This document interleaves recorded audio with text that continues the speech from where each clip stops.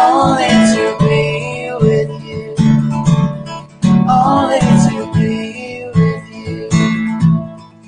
I have run, I have crawled, I have scaled these city walls, only to be with you.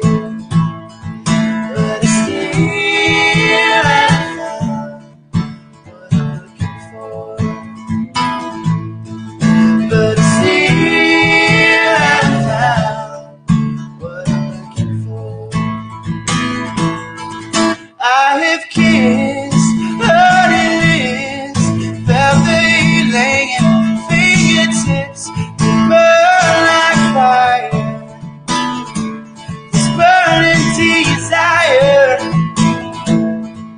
I have spoke with the tongue of angels. I have held the hand of the devil. It was warm at night.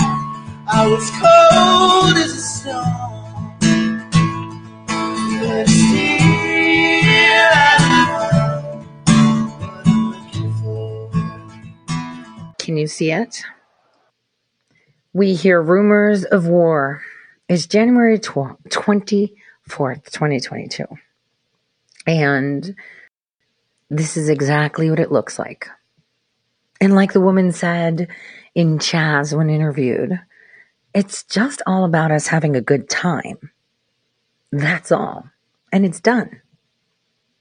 See, while all of you are claiming there's lies here and lies there, these people are fighting. They were all together. Now what? We've all been lied to. Everything is not making sense. Land of Confusion was a song that I played again and again and again and again for that specific reason. You weren't the only one misled. You weren't the only one misinformed. Even the things that happen to the others where they're burning things, they're breaking things knowingly that they will not go to jail. They had that assurance. You would ensure that you had that assurance too if you were to go. They occupied a portion of a city and no one did anything. They actually infiltrated a police station and no one did anything. They set justice buildings, federal buildings on fire, and nothing happened to them. They torched St. John's. They repainted roads. They were able to set fire to buildings, to kill people, and they were being praised. They agitated those that were easily manipulated to commit violence for the appropriate fee, of course. And then while the right was eating itself alive, rhinos, demi-rhinos, demi-patriots, and patriots. And then there's you and me standing on the outside saying, okay, has everyone lost their mind? Everyone is running with crazy theories. Some may be true. Some are definitely false. And those that may be true are somewhat partially true. And so everyone is kept in this insane loop of not understanding what's happening, who's happening, what's going on. It's Monday. It's the last the 31st is still a Monday, so January isn't over till next Monday, but that's 7 days. Poof. And we're already 1 month into the new year. And we have had a lot of things. Crazy happenings around the world, like I said, months and months and months ago and years ago. Hey, nobody's talking about this region and we should talk about this region. Hey, weather wars. I say it, no one talks. Other people mention it and it's like, yeah, because hurricanes take right turns. Remember how many times have I said that? And now you see that the one place when I first started my show that I focused on a lot, is starting to become the epicenter of things. In the meantime, in the United States, we're finding CNN posting information that's actually true, almost like we knew on November in 2020, on the day of those evidently fraudulent elections. What did I say? CNN is the one that's going to be telling you the truth now. And who's bringing you the most truth? CNN. While we were discussing, hey, what's going on with this virus? We were talking about AIDS and hydroxychloroquine before that was even a topic. But instead of me doing it in a more timely fashion, because see, the thing is, no one believed that they were going to pull the trigger that early into 2020. The plan was that they wouldn't pull the trigger for 2020 until October of 2020. And therefore, it just started with the virus. Everyone goes and votes. And then they realize that the election machines haven't been certified since Trump took office. And therefore, he was stealing the elections. And therefore, they implement to you federalized elections with their own type of identification. But boy, some really good person influenced some idiot, and boom, they pulled the trigger way too early. And see, as you sit back and watch it now in retrospect, it makes sense. Example, I've told you guys so many times that, when money was located to be found in the cartels, to be acting like the BCCI, right? Kind of like Amalgamated Bank. But HSBC was used for the big guys. What I did was I would go to lunch, usual lunch hangouts for interns or new hires of agencies. And I would strike up a conversation with people I knew were hired to do this audit from a leak that happened that was forced upon it. So as they audit themselves, and how do you find it? You find the one person that really wants to get back at them and to say, I'm a great spy. So you find all these interns that are telling you, I just got, oh, that's awesome. I was once, in the position of looking through this and I found this, and how I found it? Like this. Suddenly all this fraud's coming out. Cartel money movement, foreign government, funding to politicians, slush funds, Chinese mafia, everything.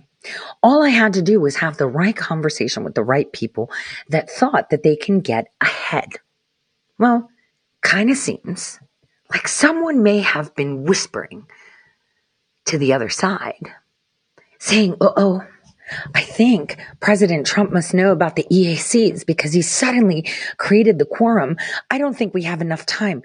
Don't worry, we'll stall within the EAC, but you guys have to pull the trigger on this pandemic a lot faster, please, because we've got to rig it too so we can make him look crazy. Sounds great. You see how it all fits in together? You see how it all fits in together? Not only were you able to see the plan of the left and right together, but you also saw the booby traps of betrayal to the President of the United States. Booby traps. Who was the one that coincidentally found the booby traps? Oh yeah, that's right. It was me. So that's the funny thing. And see, when there's booby traps, there's people that pay a lot of money. A lot of money. And now, as you can see, they're ramping up these insane allegations. Fake electors. We're going to have a secret grand jury and investigate why President Trump was forcing Georgia to find fraud. But it's okay because the truth is coming and they know they can't avoid it. So here's how they're going to operate. The J6 committee now has revamped itself to Election Fraud Committee. Now they're not asking questions about J6 people going in. They charged as many people as they wanted. They're putting them under torture right now. Torture right now, right? Not the ones that have a following, but those that don't. And we're all here just waiting when we can be doing something, using those pens, using those papers. So they're in panic.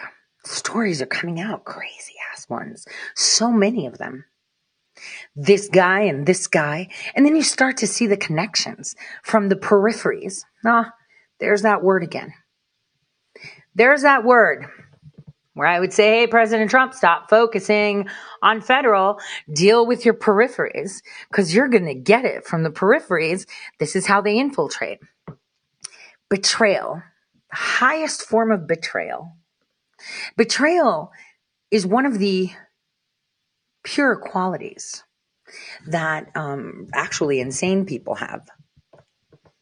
And there's a lot of you out there that betrayed someone. I've betrayed someone. Do you know who I betrayed?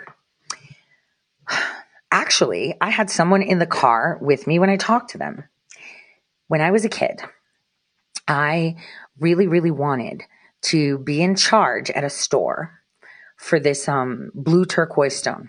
So basically, you're allowed to dust it. You're allowed to do things. This is like in Greece, right? When I'd go in the summer, I wanted to work at that place without getting paid, of course, so that I can dust it and, be in charge of it. Because it was some special turquoise stone and I wanted to be there. My friend, really good friend of mine, and we're besties, like we call it, somebody who's a listener was actually in my presence when that person called me and said, why aren't you talking to me? And we just started yapping like nothing happened. That's because I didn't want to go into my drama. She just had babies. But that person I betrayed at a young age, where I sabotaged, she was my friend, and I sabotaged her chance to be in charge of the stone because I was like, well, you live in France, I live, in America, and I leave earlier than you, so it's not fair. So I sabotaged her. I betray her. And the minute I betray her, and I was like, oh my gosh, and the next day I was there with the stone, right? And I was dusting it off. It was like turquoise with like crystal in it or whatever. It was on the corner of where her uncle owned like a radio station. I was like 5 minutes into it with all that pride and stuff. I was crying because I had done her wrong. And I went and I begged for her forgiveness. And, she didn't even think much of it. For me, I thought of, how she would have responded, how I would have responded if she did it to me. And, that is, and her name is a muse's name too. And she's gorgeous too. And she's smart. But I learned at a young age how betrayal feels, not from being betrayed, but from actually committing the betrayal. And so betrayal comes in many shapes and sizes. You'll be like, all right, you were a little kid. What were you, like 11? Yep, around there. And you sabotaged her. How did you sabotage her? I told on her to her parents so she couldn't go for something that we did together, right? So that's what I did. I went and told on her parents because I knew that they would punish her. And that was it. Her mom was French, right? And so they were stricter. And, that was it. For that, you'd be like, okay, your kids, whatever. But here, when we talk betrayal, we're talking presidents, judges, senators, people of the House, state legislators, mayors, council members, board of electors, your neighbor. This betrayal that we've had as a nation is an epidemic. Everyone is focused on themselves. How do I get ahead? How do I win? What do I get? How do I do this? And when we think of it on a national scale, we realize that's considered treason. It is treason, not considered. It is treason. When you think of it not directly to the whole nation, but a portion of the nation, it's still treason. And when your neighbor next to you decides to work against you, not just you, but the whole nation, that's also called treason. See, everybody has a price. I can't help to say, but for about 24 months, that was something that I always said. And then I just stopped repeating it again and again. Everybody pulls their pants down, and everybody has a price. There's not one person right now listening to this as I speak that doesn't have a price. Your child may be the price, right? That's non-negotiable when they threaten your kids, right? Your life for some of you, but it's like money, a house, your job. Everybody has a price. There's not one person that doesn't have a price. This is why they always come after people's kids first. That's why when they want to get you, that's where they go first. Your children. No one will allow anyone to do anything to their children. Everyone has a price. Some people have a higher floor, right? like sure, take my job.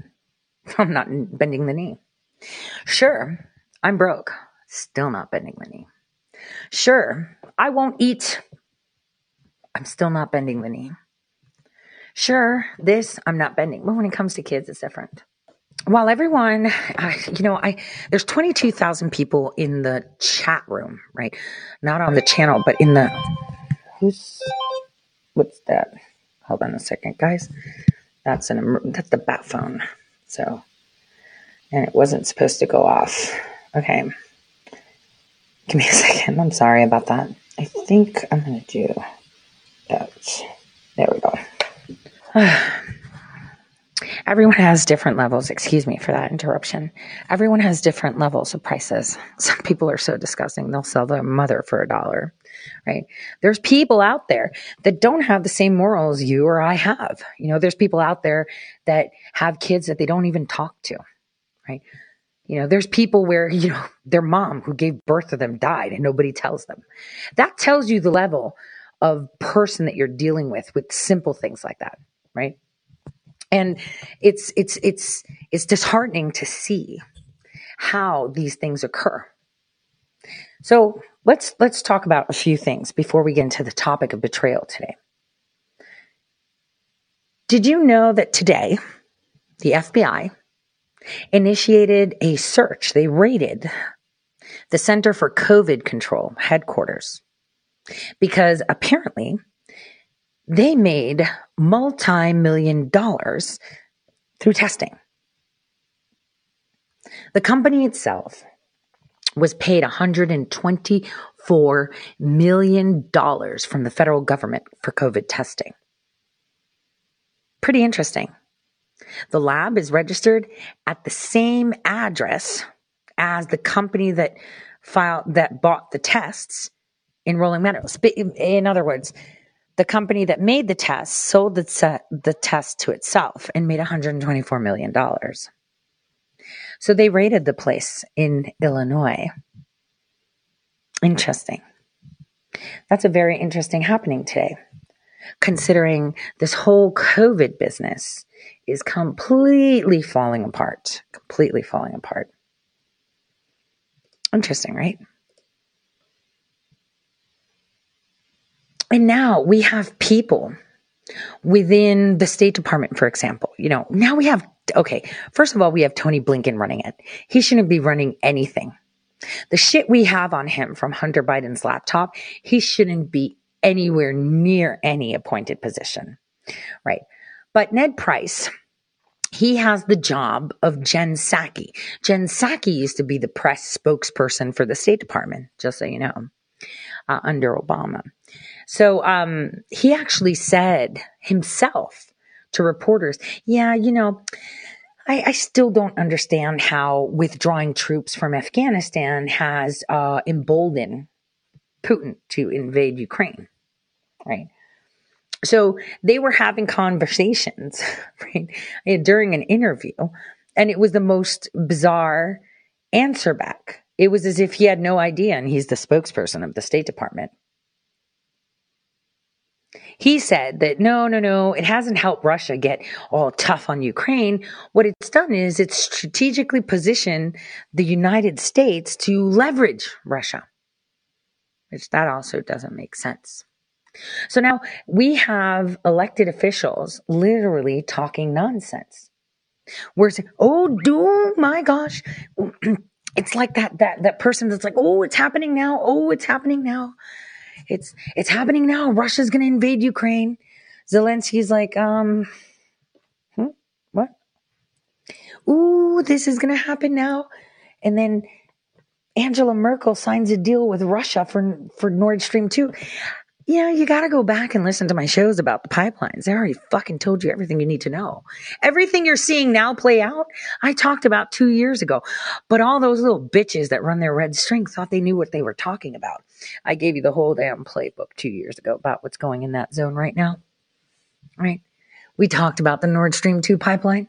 So we've got the U.S. saying, no, we just like toppled Afghanistan. Just like that, we fucked it up because it's going to help us with Russia. And that doesn't help Russia invade the Ukraine. Russia's invading the Ukraine. And then Europe's like, you better not, because we're going to fight you. But they're like telling the world, oh, if Russia invades Ukraine, we're going to fight them, right? NATO, no. And then they go ahead behind Ukraine's back. They're like, yo, Ukraine totally got your back.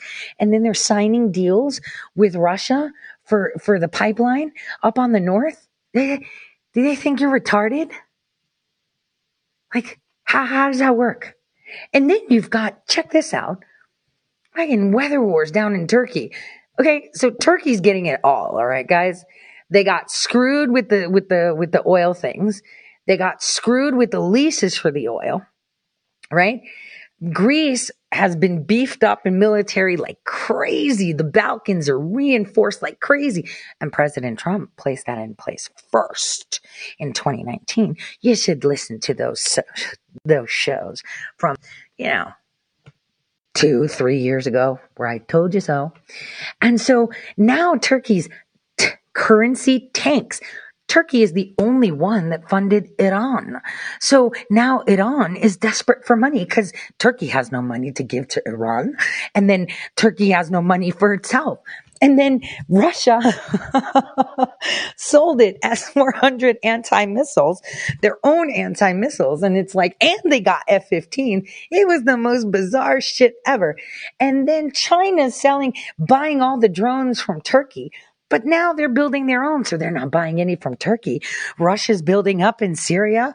Now Turkey has a lot of snow. Can you see the writing on the wall? You don't have to be a psychic or an alien or a time traveler to be able to see that. It's pretty simple. So while they're giving you rumors of other wars, you have to remember again, take a step back. Look at a damn map. Turkey joins Asia, Europe, and Africa. Those choo-choo trains from China to England and from England to Africa that go through Israel and Egypt. And what was that? Oh, yeah, that's right. Turkey. So now they're under weather wars with some crazy ass snow. And you're just like, geographically, that doesn't make sense. Like Greece gets snow, which is right by Turkey, but very far north, like Albania north, like Romania north, like in the mountains. And that's like a dusting. Yeah, the mountaintops will get a lot, but not on the ground. But now animals being frozen in motion, totally normal. Totally normal. And the fact that, it's totally normal. And the fact that Turkey has all the pipeline switches, they're the only ones that were pushing it on, and their gas. But okay, I digress. Obviously. So we have that going on, right? Then we had this bizarre, most It's just so Burkina Faso used to be called Upper Volta. Upper Volta was actually taken down and destroyed right after the CIA went into Iran and installed Khomeini. Peter Strzok's dad and Barack Hussein Obama's mom, alleged mom, Stanley Ann Dunham, they went and destroyed Upper Volta. Well, here's the weird thing. The military in Burkina Faso announced that it has seized power in a coup. Apparently, the government and the parliament in Burkina Faso, which, by the way, was also the location to which Ilhan Omar signed her divorce decree when she divorced her husband, brother, right?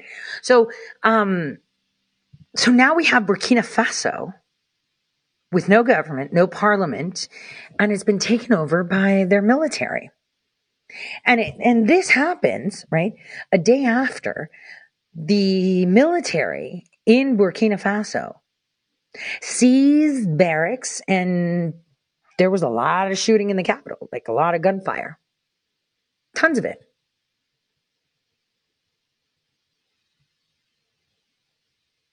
So what happened was the military was complaining to the government. They were like, yo, listen, you're not giving us enough money to fight off these ISIS cells. You're not doing your job. Who's fucking paying you? Because there's people that are radical Islamists, which is bullshit, by the way, and they're, literally killing all of us. This is the official story. Okay, this is what they're telling the people. So we, Burkina Faso, that are majority is Muslims and Christian, but we share, but it's majority Muslim, right? We have crazy ISIS people, and you're not doing enough to fund the military to fight them off. So they decide to go into the capital last night, the military of Burkina Faso, and shoot up Congress, the presidential, everything. And now it's like, look at me. I'm the captain now. That's what happened. So we've got this whole Turkey, Ukraine, Russia debacle. Then we've got Africa on literally like the government is gone. And it's like, all right, okay. So worldwide, we have a lot of everything going on. I mean, there's so much more that we could talk about. Like, what else do we talk about? Let's see. Let me think. We have, I should go into the UN, but I won't. Oh, another thing that was really weird. Saudi King Solomon gets on the horn and starts talking to South Sudan's president, who, by the way, I just want to tell you, they don't really get along. And so that was really weird, right? Really, really weird. Because I would urge you guys to look up South Sudan's foreign minister. So a couple weeks ago, I posted a picture with someone that I have a friendship with, not a working relationship, just a friendship with.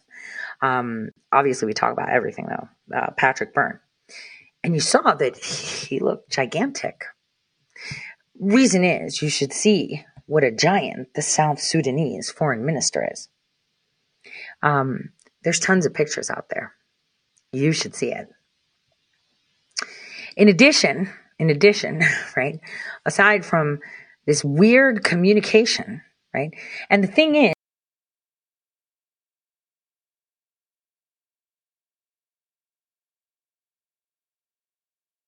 on the news, what they talked about, the Saudis just announced we're having communications sent to us directly from South Sudan.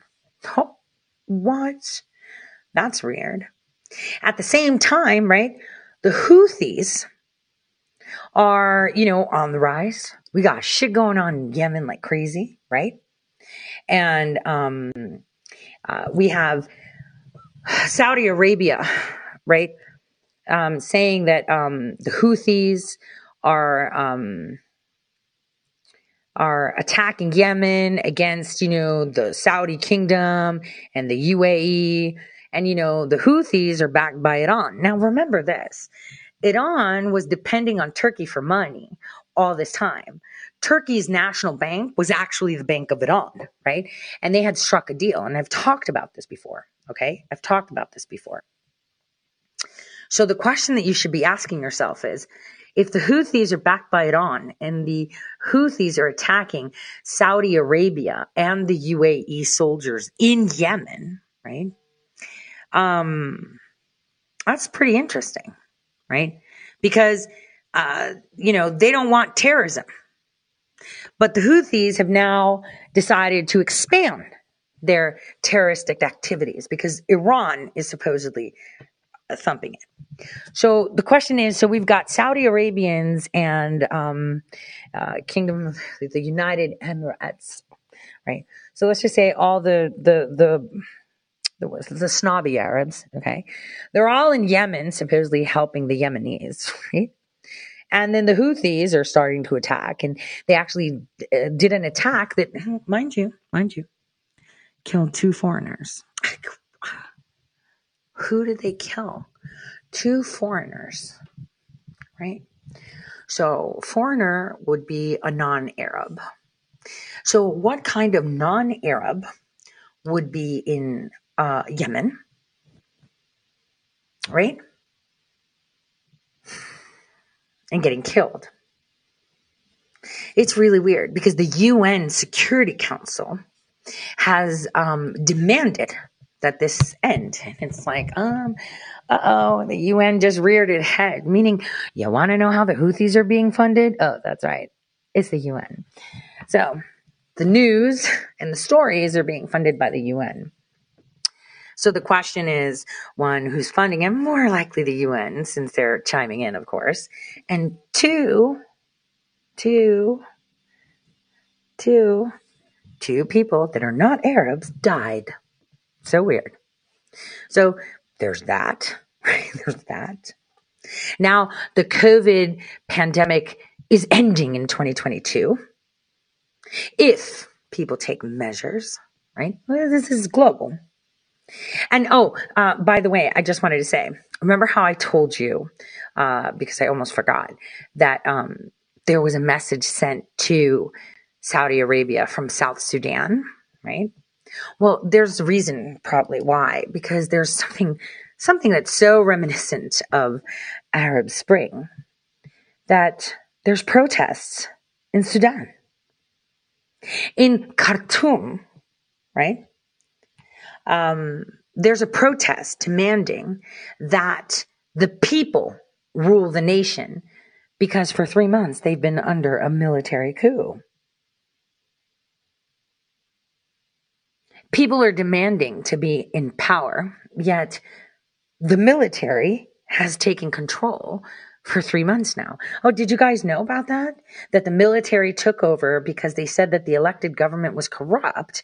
And now the people are like, what the hell is going on? You're not supposed to be ruling us. We should be ruling. And Sudan, right, is now having protests. So the question is, why are all these militaries taking over their governments in Africa? Nobody's talking about that. We're too busy discussing things we already know. The jab's not a vaccine. It doesn't work. It may be killing a lot of people. We got a lot of pediatric backup for deaths, right? It was all a sham. People made a lot of money. They stole the election. I mean, we do have a lot on our plate. But then the question is, Africa's a pretty big place with a lot of investments. I mean, Twitter's there, Facebook's there. There's a lot there. So why are the militaries of all these African nations being taken over by their military when they didn't even ask? Remember, like I said, in Burkina Faso, there were multiple shots fired, and they cleared out their Congress. If that helps you understand what they're doing. And they protested in Sudan, sending a letter, handing it over to the prince, and telling the world, hey, I just got a notification from Sudan.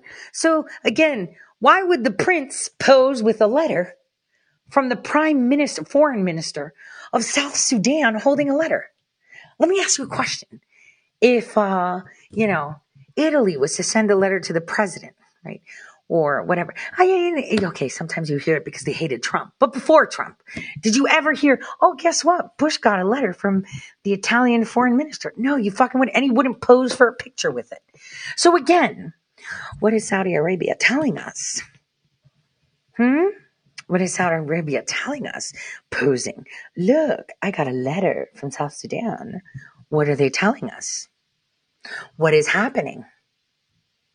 Why announce that you got a letter from the foreign minister? Are we kidding? All of this is happening, and we're still recycling shit. I mean, I know at least my listeners know, right? At least my listeners know. And then the United Kingdom, right? Russia's going to attack Ukraine. And it's like, the UK is like, yep, boys, we're closing down our embassy in the Ukraine today. Let's go. And it's like, wait, what? So now you're pulling out? And then Russia, right? Check this out. Russia is moving S-400s, the same S-400s that were anti-F-15s, to Belarus borders. But they're supposed to be going to war with Ukraine. It's so confusing, right? Like, if you actually look, you can put the pieces together. And then you have, the Pentagon saying, oh, we're going to be sending troops out to Ukraine now. You better believe it. 8,500 people are on ready to go. They're going to do it any day now. Any day now. And then Biden's alleged administration's like, yeah, we're ready to deal with Iran directly because we're talking nuclear. So weird. Oh, and then yesterday, weren't we talking about, what was it? The election fraud. Do you guys remember how I was telling you the stuff that my case will bring out, right? With the defamation that I got. Well, you know what's funny? Shit. Almost just today, news breaks out that terror suspects were being tortured in Lithuania in soundproof and windowless rooms. And it's for sale now. It's a CIA black site. So weird, right? So they find out that a black site for the CIA called Project Number 2, or Detention Site Violent, is for sale. That's where there were detainees there between 2005 and 2006. So weird. And it all comes down now because it says it captured people in Pakistan, goes there. Oh, and we found this. The question is, so weird that they're talking about that today, isn't it? It's just so bizarre. It's for Saturday we had this conversation, or was it Thursday? I'm so confused. Was it Thursday or Saturday that I told you that some guy that was a foreigner happened to hear about election fraud in 2004, and he was tortured. The election fraud that Bush did. And now I also told you that he was tortured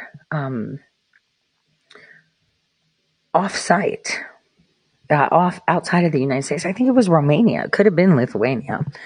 I believe it's Romania, but it could be Lithuania.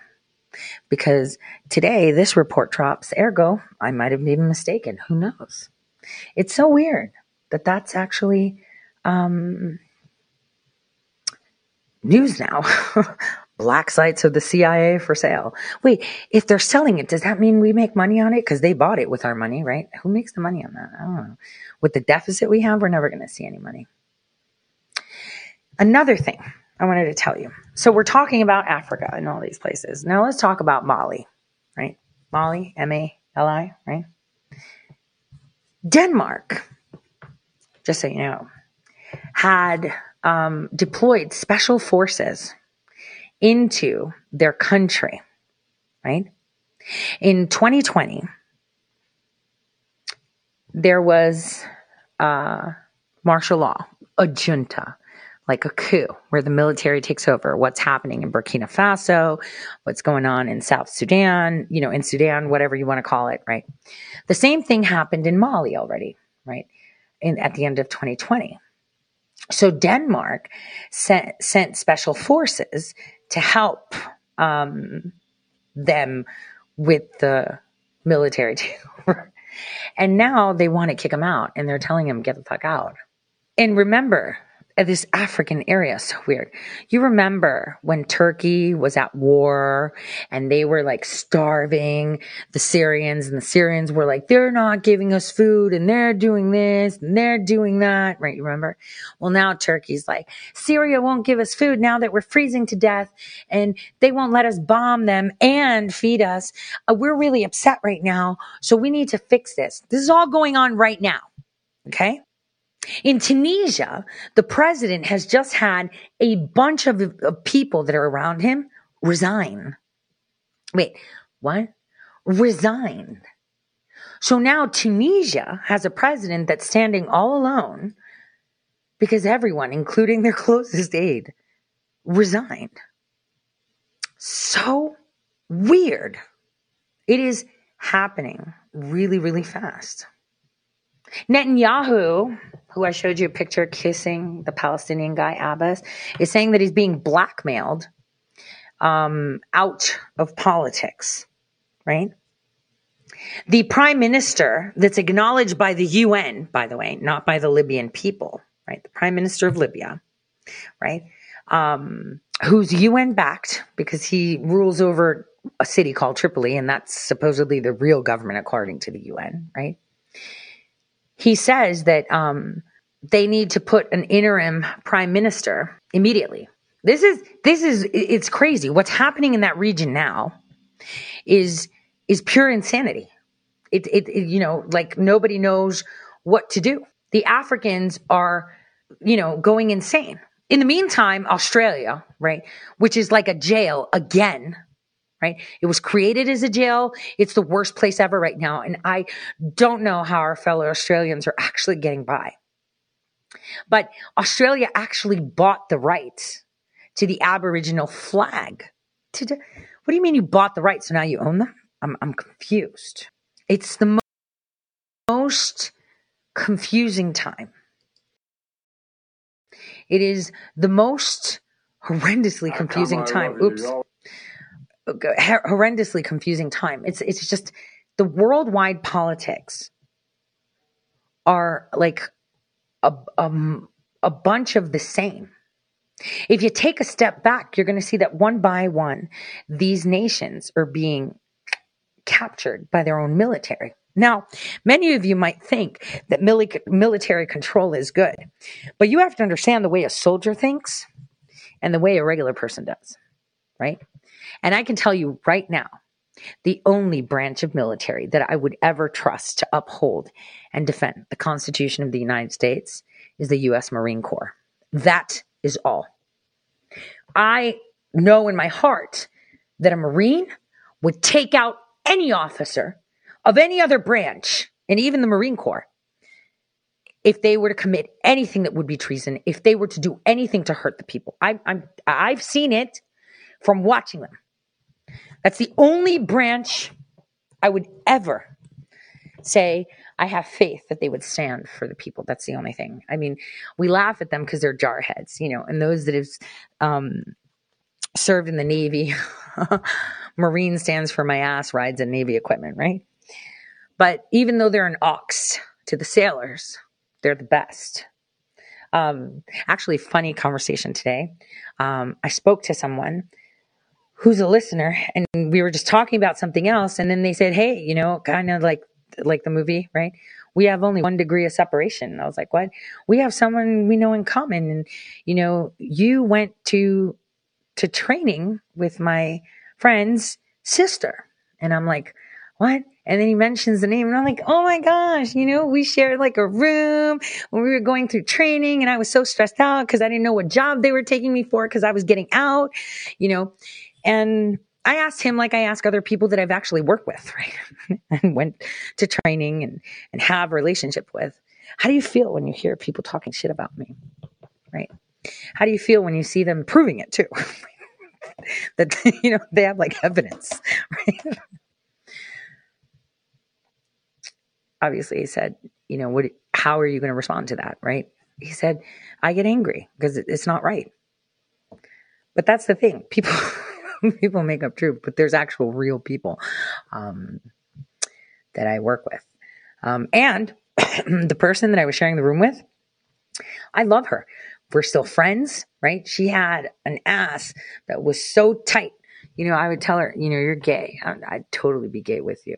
Like, she was so hot, and I was so bad.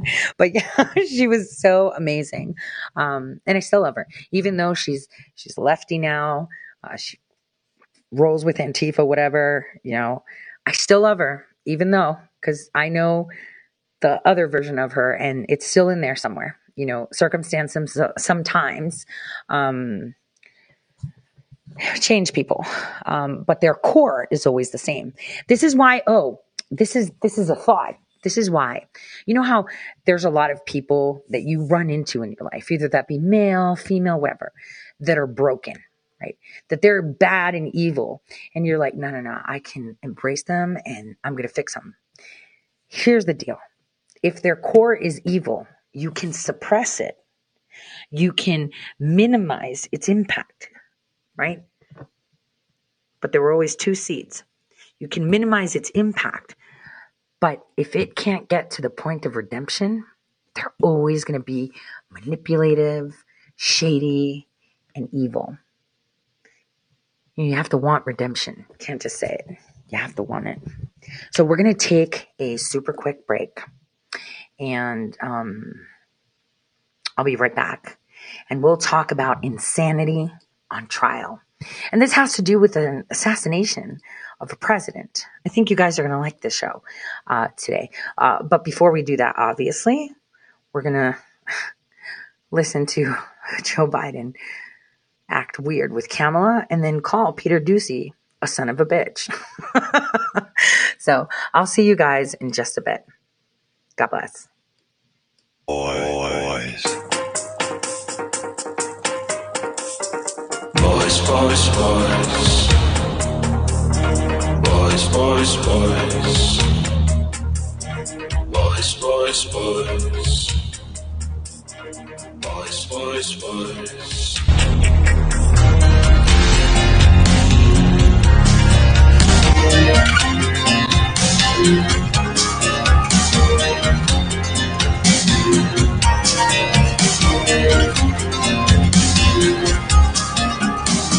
Sun shines down, so come to town. Set your palm free. Hold me tight, my love, tonight. Tell me you believe. Everybody, summertime love, you remember me. Everybody, summertime love, be my love, be my baby. Boys, boys, boys, looking for a good time. Boys, boys, boys, get ready for my love. Boys, boys, boys, I'm looking for a good time. Boys, boys, boys, I'm ready for your love.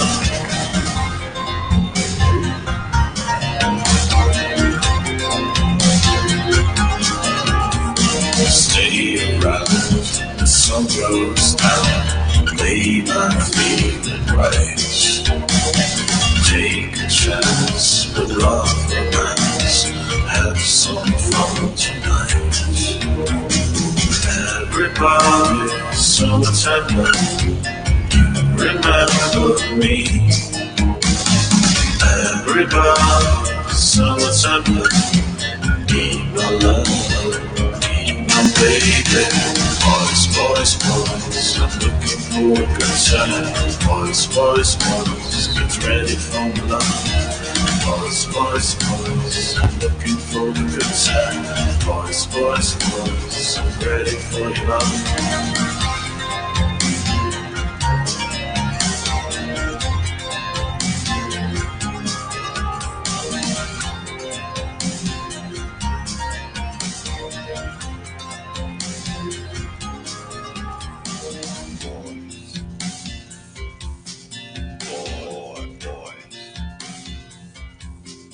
All right, welcome back from that short intermission.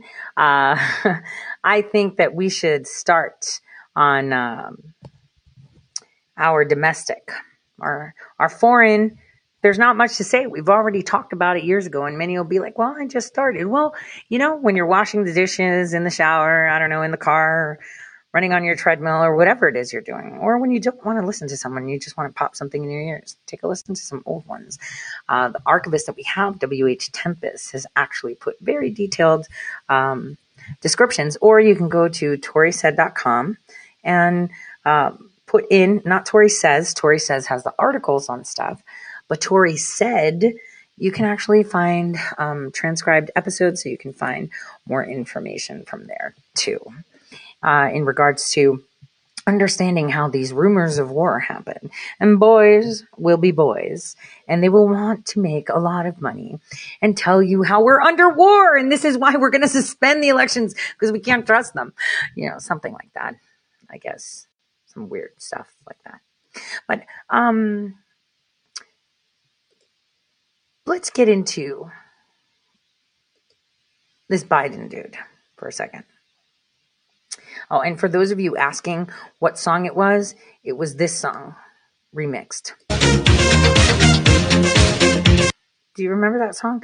I don't want to play a lot of it because I don't need a DCMA. Tell me you believe. It was from Sabrina, Boys, Boys, Boys, right?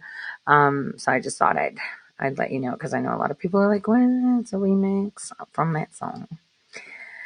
Boys, boys, boys. Well, let's look at what this boy did with this girl with the Adam's apple did, which is really weird because it was strange. And, you know, I don't like Tammy Bruce much, but I mean, she kind of nails it on this. Always have my back. You're really amazing. You're the best partner I could imagine. Sweet. But why? Why now? The president set off a social media firestorm with that exchange during a virtual meeting with the DNC. Social users calling it wildly creepy and beyond phony, fake and gross, nauseating. The president appeared to be trying to boost support for the vice president, who's been suffering reports of dissent in her office, lots of people leaving, and several PR gaffes. Latest Fox News polling with her job approval at 43%. That's 7 points down from just June. Wow. Tammy Bruce, Fox News contributor and host of Get Tammy Bruce on Fox Nation. Hey. Tammy, great to see you today. First of all, let's not lose sight of who the audience was. It wasn't really all of us. It was for the Democratic National Committee. Why that performance for the DNC? It's very strange, you know, because if somebody we knew spoke to us in that manner, we would call 911 because something was wrong with this person and their delivery. And you don't know where that comment is heading and why they're saying that to you. But what's very strange is exactly that, is that for some reason there is a need for him to reassure the DNC that the president has the vice president's back, as though this is some separate group that doesn't understand both of them, doesn't know both of them, doesn't see the reports we see, unless it was a request of hers that she is supported in front of that group. Because remember, she's also thinking about 2024. So it's a matter of her thinking about her own relevance, I think. And this may have been a request. And of course, this is the horrible dynamic. He did it, but in a manner that clearly was absurd. I don't know if that was because it's him or because it was almost like a hostage video where you're saying what you're supposed to say, but you want everyone to know you really don't mean it. Well, let's hope not. No. All right, let's see that video again and hear it again. Kama, I love you. You always have my back. You're really amazing. You're the best partner. Sweet. Taking to the streets in our world, Washington, D.C. over the weekend, calling for an end to COVID-19 mandates. Watch. Medical freedom has been hijacked by hospitals, by insurance companies, by the government, and by big pharma. Doctors, now is the time to stand up and save our profession. Dr. Fauci, again, stating what he sees as our best case scenario with the coronavirus pandemic. Control means you're not eliminating it, you're not eradicating it, but it gets down to such a low level that it's essentially integrated into the general respiratory infections that we have learned to live with. We'd like it to get down to that level. It doesn't disrupt us in the sense of getting back to a degree of normality. That's the best case scenario. You do realize that's fancy for flatten the curve. It's fancy for flatten the curve, and it's a word salad for herd immunity. And he just did not want to. He did not want to say that word because that's herd immunity. If there's anyone he's been the face of this pandemic, and this pandemic has been a disaster, and yet there he is still being taken seriously. Now, you might not have agreed with everyone who was speaking at that rally, but we're not the only ones having them. These rallies against mandates and control are all around the world. And this is at a point where they realize, Fauci at one point said several weeks ago that certain things weren't going to be planned for because of the mood of the country. And that's fascinating because they realize that they've screwed it up like everything else. And the Americans have recognized that. And what we want is what we've always wanted, which is the ability to have a private relationship with our doctors, making decisions about our health care with information provided by the CDC, which is fine. But it's remarkable that they're still trying to have this be an emergency and that we're still supposed to be taking orders from an unelected bureaucrat who has failed. If we can go forward and start to treat this, as many doctors have said on this very program, like it's going to be around for a while, if we can get there, we can take the emergency out of it, put the urgency into the therapeutics and the things that take us forward. That's right. But with the emergency, they're able to do so much more without doing it through the regular avenues, aren't they? Yeah, wow. That's the politics of it. Yeah. Because where we were with former President Trump is get Operation Warp Speed, get those vaccines, get us a way to take the next steps. And we're technically still kind of there. That's right. All right. Former New York Times writer Bari Weiss blasted COVID mandates over the weekend. Quick, let's watch. I'm done with COVID. I'm done. So many of my liberal and progressive friends are with me on this, and they do not want to say it out loud because they are scared to be called anti-vax or to be called science denial or to be, smeared as a Trumper. This is going to be remembered by the younger generation as a catastrophic moral crime. I think it's a pandemic. It's like at this point, it's a pandemic of bureaucracy. It's a pandemic of bureaucracy. It's not real anymore. Tammy. Well, look, this is the real crisis in addition to the pandemic is the fact that what she said is that liberals don't want to be honest about it because they don't want to be called a name. Shame on them. Step up. This is about everyone's children and about our future. Don't let them be control of our future that way. Whoa. Did you see that movie? Oh, yes, it's a moral crime. But, now Ebola happens and we're at war, so shut up, because that's real. Okay? Okay? So stop. Be quiet. Okay? Just giving you a preview. Now, I'm going to remind you of an article that I wrote about how the Hippocratic Oath has been canceled. Okay? Subtitle, you always thought you are a consumer for the corporations. It turns out that you're the one being consumed by the corporations. Let that sink in. So I wrote this last year because there was a barrage of you're not coming in and the demagogues making it all political. And I reminded people what the original Hippocratic Oath was and what the revised one is and, and how people are non-compliant. And that's something that we saw in Nazi Germany. And one of my listeners had made this amazing mask and all this. But one thing that we forget is that there was no science, right? We knew this, and the doctors have forgotten their oath. See, that's key. Everything that's coming out now, you already knew, so you're wondering, why now? Oh, it was, here's what you're thinking. It just took them a while to catch up. Excuse me. It took them a while to, get on the same page and, It took them a while to feel outraged. It took them a while to have a voice. It took them a while, right? It took them a while at Fox to call it what it is. It took them a while at the New York Times to call it what it is. It took them a while to get people even on, what did I tell you? Oh, yeah, that's right. CNN. So it took them a while, right, to do all of that. Right, guys? It took them a while. Right? Because you believe that, right? Here's CNN, who didn't take that much of a while. It didn't work for me. Give me a second. Okay, let's get. You should see this because it took everyone such a long while to speak to the obvious. Like, it took them a long while to talk about graphene. It took them a long while to do a lot of things. And you have to wonder, why now? Why not a year ago? Why not a year and a half ago? Why now? Hence the show today, Betrayal. Scott, I read a piece that you just wrote, essentially saying this is Joe Biden doing what Joe Biden does. I never imagined how quickly this would all unfold. The person they sold on the campaign, the nice old, moderate grandpa who just wanted to help everybody get along and compromise, is not what we got over the last year. He has no mandate really to do much of anything. It's amazing that he got a couple of things done when the mandate was really simply replace Donald Trump and don't do anything drastic or stupid. And about this agenda is extremely drastic. And he's been angrier than I think people expected. He's been more divisive. He's been more partisan. You look at the issues. We built 5 years of coverage on Trump out of Russia, COVID, and democracy. The president at his press conference invites Russia to invade the Ukraine. We got more deaths under Biden than Trump. And now we have the president and vice president and leading Democrats question the legitimacy of the 2022 election. Are we any better off on these three issues that we crucified Trump over? I think he has a lot of political problems, and an AP poll came out this morning.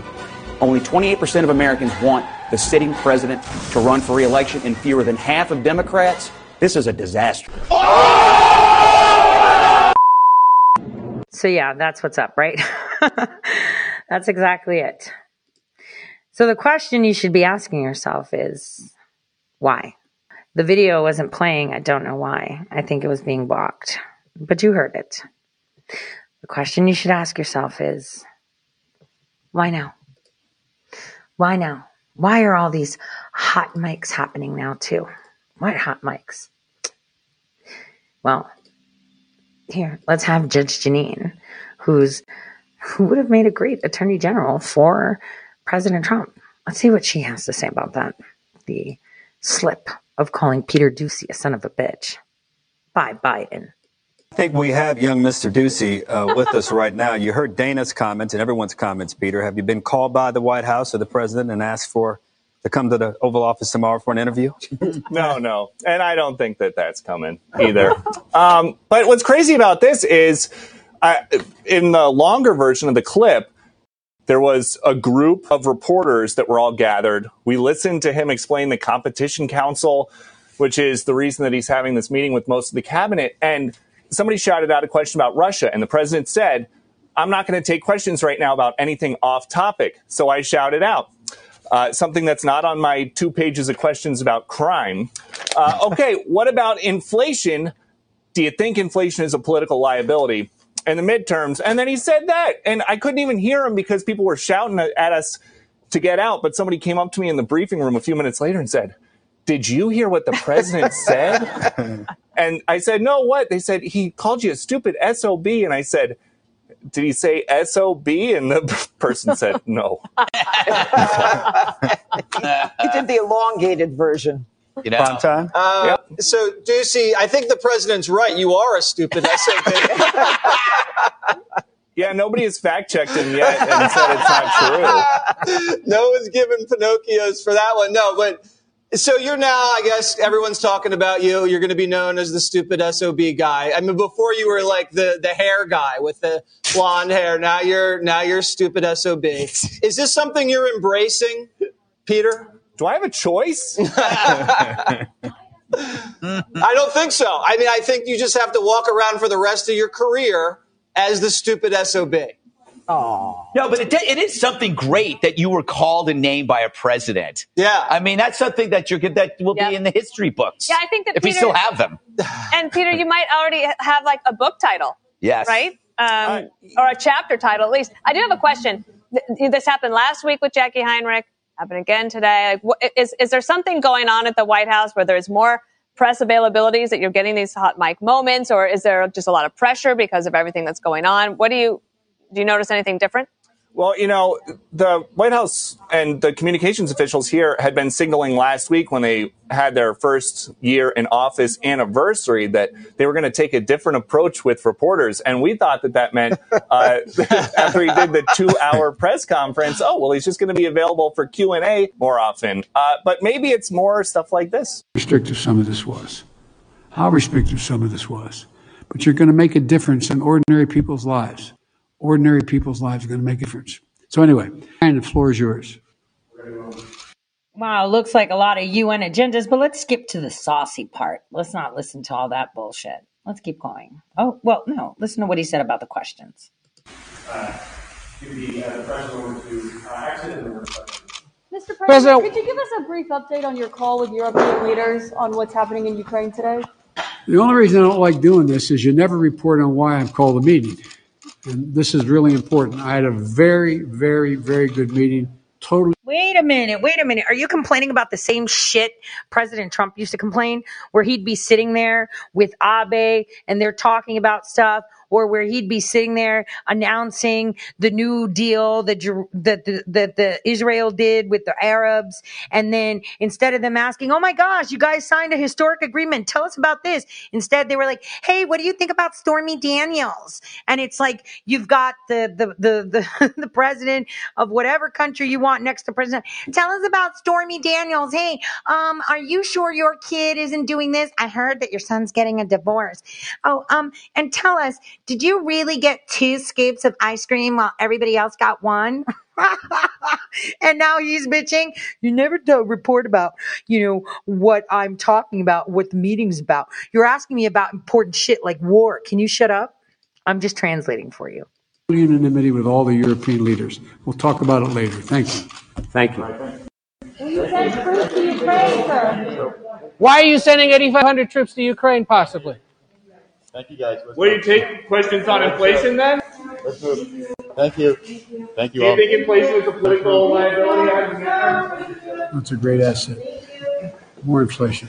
What a stupid son of a bitch.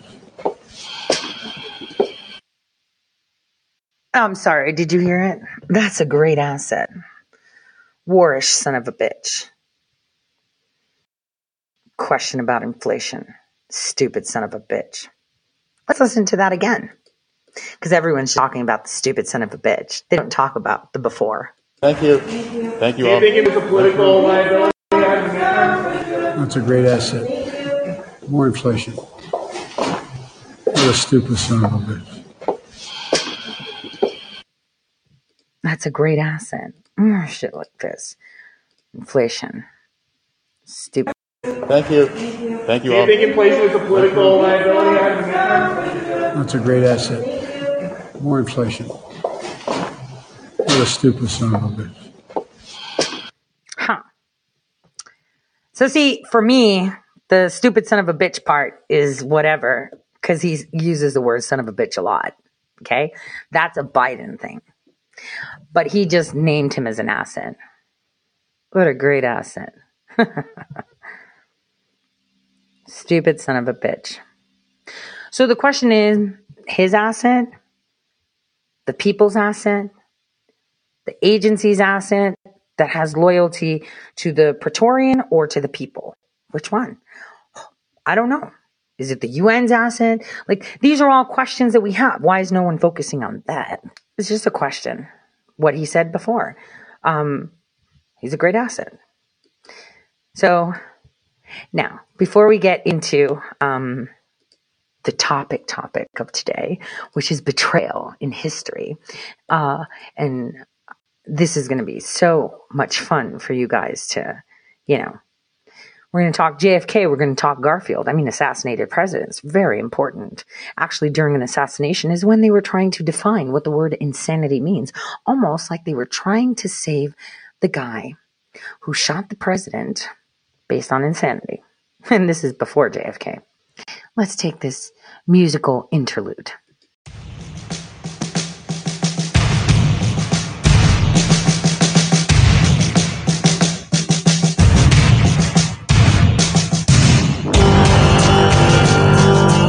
Wow, that was a remix of the song The Sign by Ace of Base. Hopefully, you took that historical moment and understood exactly what it meant. So let's get into the nitty-gritty. Let's talk about betrayal. What does betrayal mean? That is the question one might ask. Now, obviously, it has to be within your blood to be one that cannot trust.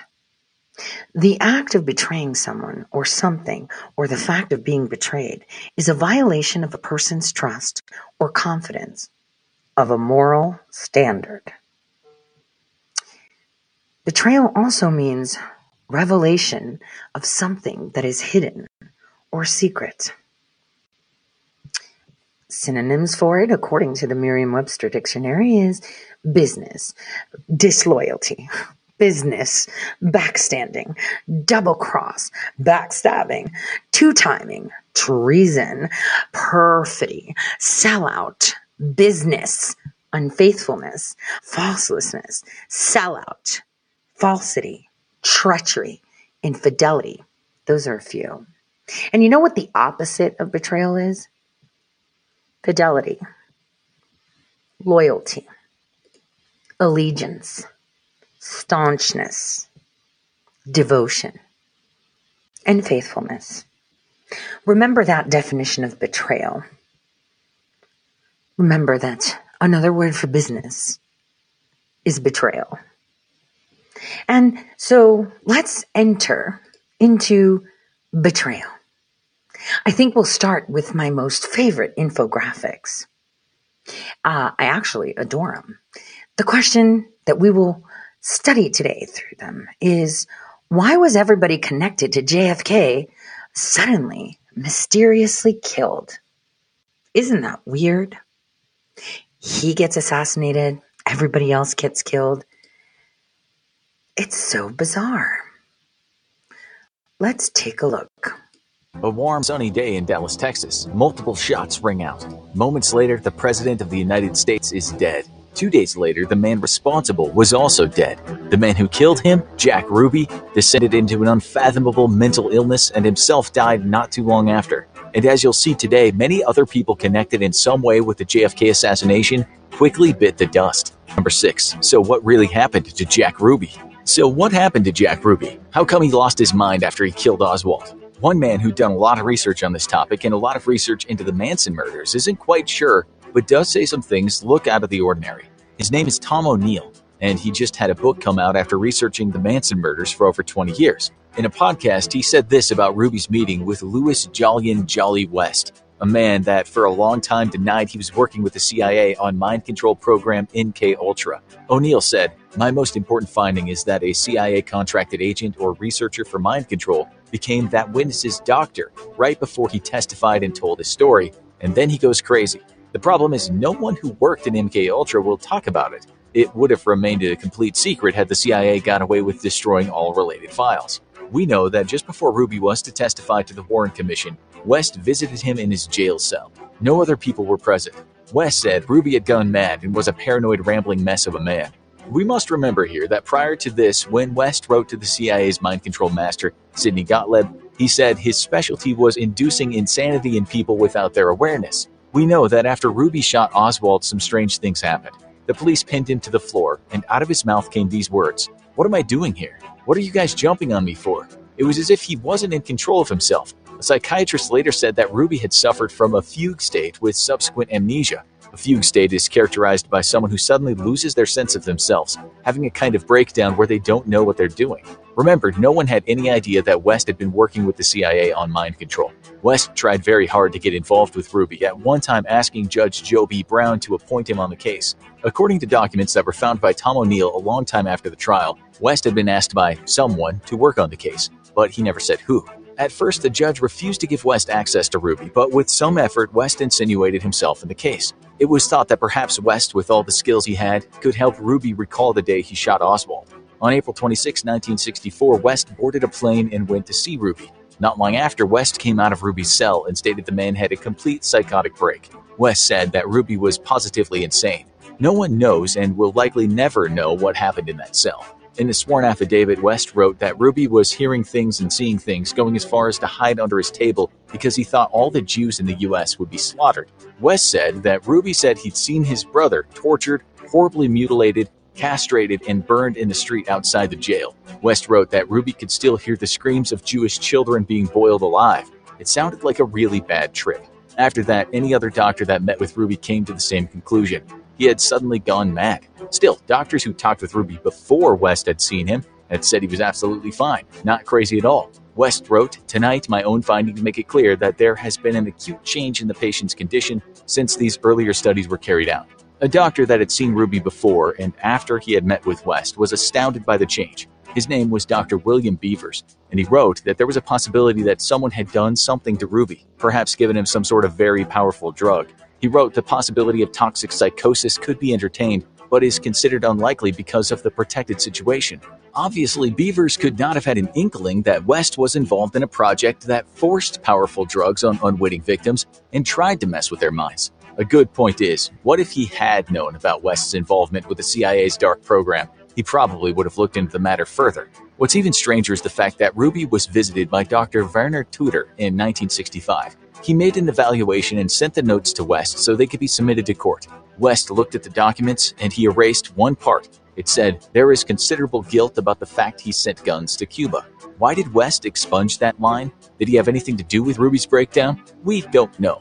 There is a possibility that there is more to the story than we already know. After all, the CIA wasn't exactly forthcoming about its mind control efforts. Now, listen to how 3 men all walked into a room one day, and not long after, were all dead. Number 5. Enter at your own risk. The journalist Bill Hunter received some acclaim for writing 3 Days in Dallas after the JFK assassination. He also wrote about Ruby shooting Oswald. He was one of the few people that actually got permission to have a look around Ruby's apartment right after he shot Oswald. In April 1964, Hunter was sitting at a desk in Long Beach Police HQ and he was shot. The gun of a policeman named Crichton Wiggins had apparently accidentally gone off, and a bullet had entered the chest of Hunter, killing him instantly. The officer said he had dropped the gun. Investigators soon found out that there was no way that Wiggins was telling the truth. He admitted that he hadn't dropped the gun at all, but had been playing around with it when it accidentally fired. It's a case, and that's why his death is seen as suspicious by some of the JFK conspiracy fraternity. Ruby had been living with a man named George Senator. We've seen the court transcripts, so this is very much a fact. Senator said this in a court about Ruby. He was a good, sound American citizen, and politics, he never messed around with that. He never messed around politically at all. The majority was connected with the music industry, the nightlife, his club, his competitors, what they were doing. It was because of Senator that Hunter was allowed into Ruby's room. Also allowed inside was Dallas Times-Herald journalist Jim Cothey and Ruby's attorney Tom Howard. On the 21st of September 1964, while writing a book on the assassination, Cothey mysteriously died. Some sources say that he had been karate chopped to the neck, but other sources say that he was strangled.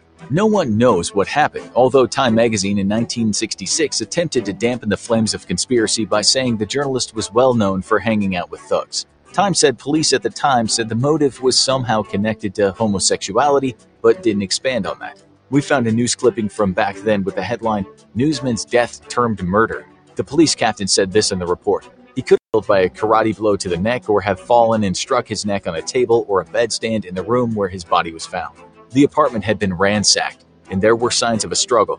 Police in the end said it was a burglary that had gone wrong, although people have said it had something to do with the notes the journalist had written about the assassination or what he knew about Ruby. 1 year later, Howard also died. His death was ruled a heart attack, although, as people are quick to point out, there was never an autopsy. Still, the New York Times wrote that he had died of a massive coronary infection, stating, Mr. Howard had been ill for several days but continued his law practice. He was just 48. As you'll now see, not only men tied to the case died. Number 4. Was this woman really going to crack the case? One journalist actually got to chat with Ruby, and her name was Dorothy Kilgalphin. She was not so sure about the conclusions that the Warren Commission came up with, and she let it be known. She also published some of the commission's findings before they were officially released to the public. What happened to her? On November 8, 1965, she was found dead in her apartment in Manhattan. Prior to that, she had written that the CIA and the Mafia had worked together. Some people have also said that she was a CIA asset. After the assassination, she reportedly told her friends that she was going to crack the case. She said to one person, "In 5 more days, I'm going to bust this case wide open." By all accounts, she had given the first draft of her book to Florence Smith, her friend, and the wife of the ambassador to Cuba. When Kilgalphin's body was found, it was determined that she had died from an overdose of booze and barbiturates. According to some sources, she was found in a room she didn't go in often. She had a book in her lap that she'd already finished, and her reading glasses, which she couldn't read without, were in another room. As for Florence Smith, did she have those notes? No, is the answer. She died 1 day after Kilgalphin of a cerebral hemorrhage. She was 45. No book or notes were found. Still, she had reportedly been ill for some time and had only just gotten out of the hospital. There is evidence that Smith was friends with JFK and Mrs. Kennedy, and it's never been revealed where the New York Times got the information from about her illness and stay in the hospital. That's just what the paper wrote in her obituary. The next one has had conspiracy theorists talking for years, but they might have been seeing things that just weren't there. Number 3, the Benavides brothers. Then there were the brothers, Edward Benavides and Domingo Benavides. Domingo was one of the witnesses who saw police officer J.D. Tippit get shot after the assassination. Some sources say he testified that the shooter looked nothing like Oswald, but from what we can see, he just gave a vague description that could have been a lot of people. Some sources say that a dark presence feared that he would blow the lid on something, so he needed to be taken out. But he wasn't killed. Instead, his brother, who looked like him, was shot in a tavern in Dallas. But, and this is important, the brother was shot after the Warren Commission had people testify in court. Conspiracy theorists have argued that he was shot during the investigation, but we've actually seen his death certificate. Indeed, he was murdered on February 16, 1965. This means he couldn't have been taken out accidentally by someone who wanted to kill his brother. It's just another death that you could say is the type of thing to start making lights go off in someone's head. Now let's look how one official thought that the CIA took out JFK. Number 2, the insiders. Did a man who worked for the CIA have extensive knowledge about the assassination and know that his own team had done the job? The man was named Gary Underhill. According to some books, after the assassination, he said this to a friend: "You're going to Spain? That's the best thing to do. I've got to get out of the country too. This country is too dangerous for me now. I've got to get on a boat too. I'm really afraid for my life. Oswald is a patsy. They've set him up. It's too much. The bleeps have done something outrageous. They've killed the president." The CIA denied that this man worked for them. But then the CIA, it has to be said, has always been very sparing with the truth. It's a fact that Underhill worked in the military intelligence service, so he is a person of interest. It's also stated by credible sources that he did actually say those things after the assassination. Shortly after, he was found dead in his house. According to the District of Columbia Department of Public Health, his certificate of death dated May 8, 1964 read that he shot self in head with an automatic pistol. Some people have remarked that he had been shot behind the left ear, and the gun was discovered in his left hand. He was right-handed. But then, if he did kill himself, maybe he was an unorthodox kind of guy. Also, would CIA hitmen be that stupid? Now, we turn to the FBI and an agent named Gary Bannister. This guy was a serious anti-communist who later went on to form his own private investigation agency. He was accused by one of his colleagues of knowing about the hit on JFK being an inside job. This guy told a lot of people about that, and he became a big part of the investigation. Bannister died soon after in 1964 from coronary thrombosis. He was 63. Number 1, the lover. According to various mainstream sources, a woman named Mary Pinchot Meyer was a mistress of JFK and a friend of his wife. She was also a good buddy of the wife of a very high-ranking CIA guy. In 1964, she was murdered, and her death to this day remains a mystery. Her affair with the president had been a big secret, and so that information only came out later. As for her death, it was said the shooter must have had extensive training with a firearm. An African-American man named Ray Crump was charged with the murder, but when the case went to trial, he was acquitted. So why would someone have taken this woman out execution style? It's well known that she kept a diary, and in it were things that some people thought the world didn't need to know. After she was killed, people went in search of that diary. One of them was a CIA agent who was caught trying to break into her apartment, according to journalist Ben Bradley. But so what if the diary exposed the president? So what if he and his mistress smoked weed together in the White House? Did that really qualify for her execution? Well, some of the people believe that this woman knew too much, maybe more than has been let on, and that's why she had to go. It's also worth noting that after the Warren Commission came up with its report, she was very skeptical. Maybe that was one of the reasons why the agency was wiretapping her phone. This is all true, and you have to admit her death and the timing of it do sound quite suspicious. Now, you need to watch the JFK assassination, what really happened. So this woman knew too much. She had a diary. You know, they didn't have dead man switches on. Right. Because the CIA, she worked with the CIA or was partnered up there, but then she was also JFK's mistress. You mean she was feeding information back to the agency while boinking him? That's old school shit. So, see how that CIA agent was, people said that he wasn't in the CIA, but he was an intelligence officer at some point in the military, but wasn't the CIA anymore. But he was part of the CIA, say most people, except for the agency itself. You know, the guy that said that the CIA took him out. So weird. So weird. Boys will be boys, will be boys, will be boys. So they did that. And who else was it that died? Oh, that's right. Marilyn Monroe. She committed suicide, right? So weird. She was an asset too. CIA, of course. So, I mean, they were called something else back then. But boys, boys, boys, right? You got to cover it, right? That's the way it is. Huh? It's not that easy this time. You know, especially when you mess with tech, you don't understand that tech may not work like you want it. And it can start singing if you just do the wrong mishap.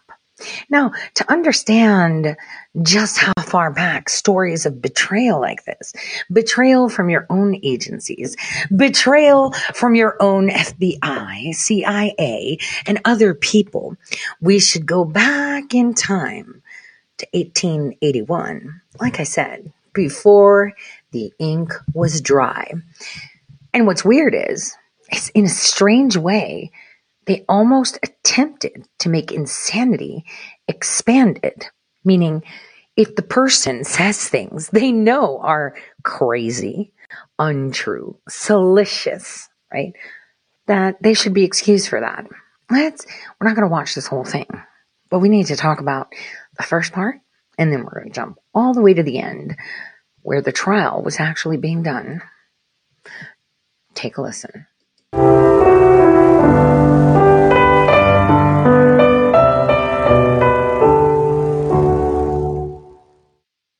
Next on The American Experience. He knew that when he pressed the trigger, a bullet would hit the president. The president, James A. Garfield, shot on July 2nd, 1881. The assassin, Charles Guiteau. His motive and mental state, a mystery. Would you describe for the jury Mr. Charles Guiteau? He has beaten and cheated his way through the world. Madman or murderer? Insanity on trial. Next on The American Experience. Good evening, I'm David McCullough. Anyone who spends time with the letters and diaries or newspapers of 19th century America is struck again and again by how great was the role of religion in the lives of most Americans. Tonight's film, Insanity on Trial, is about a 19th century murder, the killing in 1881 of James A. Garfield, President of the United States, and the sensational trial of the accused assassin, Charles Guiteau, who claimed God told him to do it, while his attorney argued that Guiteau was insane and should not therefore be held accountable. I am here as God's man, and don't you forget it, Guiteau said. Ideas no less than a man were on trial. Is the belief that God has directed one's actions a sign of mental imbalance? A crucial question in a pious society, but especially in America just then, because John Brown, too, had said God made him kill to free the slaves. Had John Brown been insane? Had the Civil War been ignited not by a saint, but by a madman after all?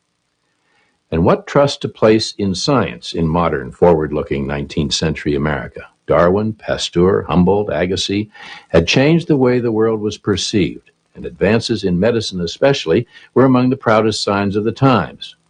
But how advanced, how trustworthy was the science of the mind? Where was the dividing line between insanity and plain bad character? Whose expert opinions could be trusted? Could someone who was insane carefully plan and execute a murder?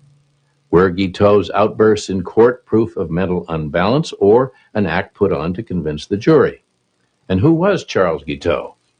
In most history textbooks, he's described simply as a disappointed office seeker. Nothing more is said. But there was much more, and it tells us a great deal about America in the last century. And that, too, is part of our story.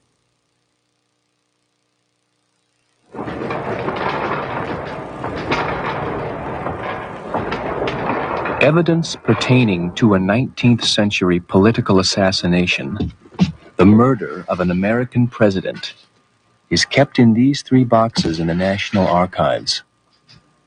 The crime itself was fairly simple and can be easily reconstructed, but the motive and the assassin's mental state are more complicated.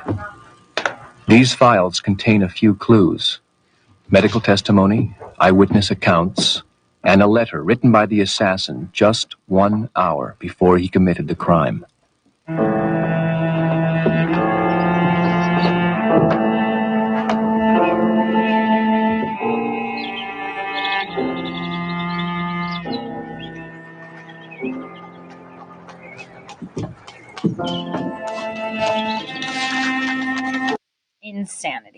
Insanity. Let's talk about that before we get into the rest of that video, the part of the actual trial. Insanity. How would you define that? As someone, insane people don't know they're insane, right? Can you fault them for being crazy? I mean, you can, especially when there's real life, issues. But can you fault them really? Because they don't know they're crazy, right? They think they're right. And they think, well, I think this, so it is true.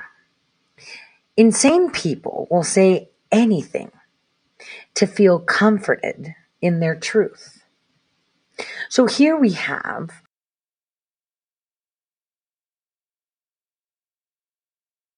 a very odd case that has a lot of,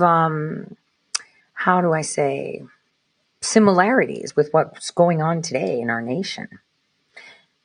They all knew that organizations like Antifa are actually organizations with chapters. Yet, can we claim that all of them have a bout of temporary insanity, forgetting that they are? Question mark. Is it a bout of insanity of creating falsified evidence during a presidential impeachment trial? Is it insanity that you sit there and you make up a conversation that the President of the United States had? Insanity. Insanity. How do you define it? Something that falls out of the logic of common sense, common approved view, or truth? What is true? I mean, you can sit here and say you're Napoleon. You can sit here and claim that you're President Garfield himself. You can claim whatever. You can sit there and until you're blue in the face and say that you're a man, therefore, but you are indeed a woman with a vagina that can reproduce in boobs, right? What is the definition? Nobody knows. And during this trial where a man claimed that God told him, almost like those honor killings, that they're trying to legalize in Minnesota now, religious killings. Oh, you missed that memo, didn't you? See, because it's coming, trickling down in the media where they're talking about how religious motives, how they need to be acknowledged by the law. How God can drive someone to do something. How, and we're not talking jihad. We're talking this kind of trial where they try to expand insanity, where it's like, who are you to define what truth is? So you're you saying that the man didn't speak to God? Are you saying that he wasn't instructed to kill this person? Who are you to say that? If he is saying it and you know that he can't talk to God, then he is insane. Even though he says, I knew that shooting that gun would kill him. I did it because God said so. So who is God? Could it be his neighbor? Could it be someone on the other end of the phone? Could it be some troll on the internet? Could it be that he's just hearing voices? Right. So I guess, if people start coming out saying that, they were told to do this, that it'll be a bout of insanity because of climate change or this new virus that's being released. It's just people are going crazy, but they're not. We can't try them for murder. We can't try them for atrocities or crimes against humanity because, God told them that they're supposed to do that. Their God told them that it is okay. That's almost like that. Wait till you hear this trial, because this is quite fascinating, where you hear the testimony and how it goes. They still hung the guy, but that was 1881. Now, killing a deer for food is considered atrocious, but firing up the ovens because someone's unvaccinated may be considered okay. I'm not going to tell you, he was crazy. Obviously he was crazy. Because to say that meant they were perhaps taken in, a little foolish, that they did business with this man, that they didn't recognize his state. They see him as a scoundrel. And after all, he was a scoundrel. That they saw in him. But they didn't associate that with insanity. Only a few people did. Among the few who saw insanity in Guiteau's behavior were the neurologists, young scientists whose strange new theories challenged established medical notions. The inequality of the two sides of the head is determined by considering the head from 3 points of view: from the front, from the back, and from the top, where under normal circumstances the two sides should be practically equal. The most noticeable asymmetry is the one presenting the front view, just as the prisoner faces you. If I take the line from A to C to B, that is on the left side, that is the one to which I referred as being 3 times more asymmetrical under normal circumstances than the line ADB. Suppose that to be an accurate depiction of the prisoner's head. In what way would that differ from the ordinary class of heads that you see in the community everywhere? I would say that it is far beyond the ordinary degree of asymmetry. Well, Dr. Spitzka. So let's talk science.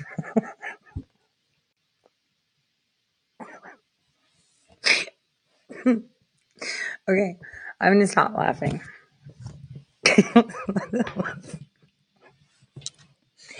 Oh my gosh. I have to agree though. I'm laughing because it sounds so trivial. Okay, it's 1881, all right? All right, let's just get it done. It's not quackery. I've talked about Saigonomy before. Oh boy, and something just hit me real hard thinking of that. I just made a connection from years ago that just freaked me out. Don't want to talk about it. But indeed, asymmetry in someone's facial construction, kind of like the Habsburg jaw, right, indicates certain features of susceptibility. Now, many might say that this susceptibility arises from their insecurities that arise because they're a little bit crooked, or they have a big head, or a narrow chin, or look like Jay Leno. That asymmetry could indeed indicate not insanity, but susceptibility. You can't rely on that. There have to be other factors, of course, too. So, these malformities that people have within their skull structure, skull. So it would be jaw, head, right? It indicates a malformation that is purposeful. I heard this saying when I was in Italy. I was at the Spanish Steps. Why I'd go there? Because you get catcalled and it's so fucking hot. I was young. I was like, yeah, But you know what someone said? I was talking to a gentleman that had a, malformity on his face. Like his face was like, it looked like a scar, but it was like a bump, like the side of his face. And, I was just chatting and waiting to get some street food. And this other guy, super hot, very old for me at the time, he was 60, but he looked hot. And he was like, don't you know anything wrong with their face or like a big scar? It's God telling you, no, be careful, because they can be possessed by demons. This is a really old dude that told me this. Hot old dude. Right. He was like beyond Silver Fox. He was like white as snow fox. Right. And he was wearing Old Spice too. So he actually had told me that as I was waiting for my street food. Now, let me explain to you what happened with this guy. He actually worked within the presidential team. He was actually working for government agencies. The guy that murdered President Garfield, right, that assassinated him, he actually worked for the government. I'm just giving you this whole, spiel so you understand how people were saying, well, no, he's just ruthless. He's not a good person. He didn't just become crazy now. He's just pretending to be crazy so he doesn't go to jail and just goes to an asylum. He worked with us. He was a contractor for the federal government. He worked within the White House. He was friends with he was close to Garfield. Like he was talking to Garfield. He was in proximity with Garfield. And then suddenly he becomes nuts and makes up these conspiracy theories. So weird, because all those years he was like a grifter, kind of wanting to be special, wanting to create a company. Wait, I'll show you the story. If they only got to him a lot earlier. Here. State. You had the appearance of a new discipline called neurology. Partly it's a product of specialization. Fanaticism was said to be inherited from his father, who had sent him to live in a spiritual commune at age 18. Do you know the prisoner, Charles Guiteau? I was formerly acquainted with him, yes, sir. Where?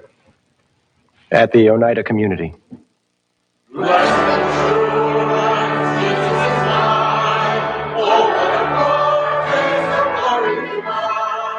The Oneida community was built according to instructions that its leader, John Humphrey Noyes, said came directly from God.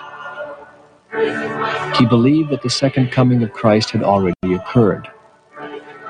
Oneida, therefore, was devised as a sort of earthly heaven in upstate New York.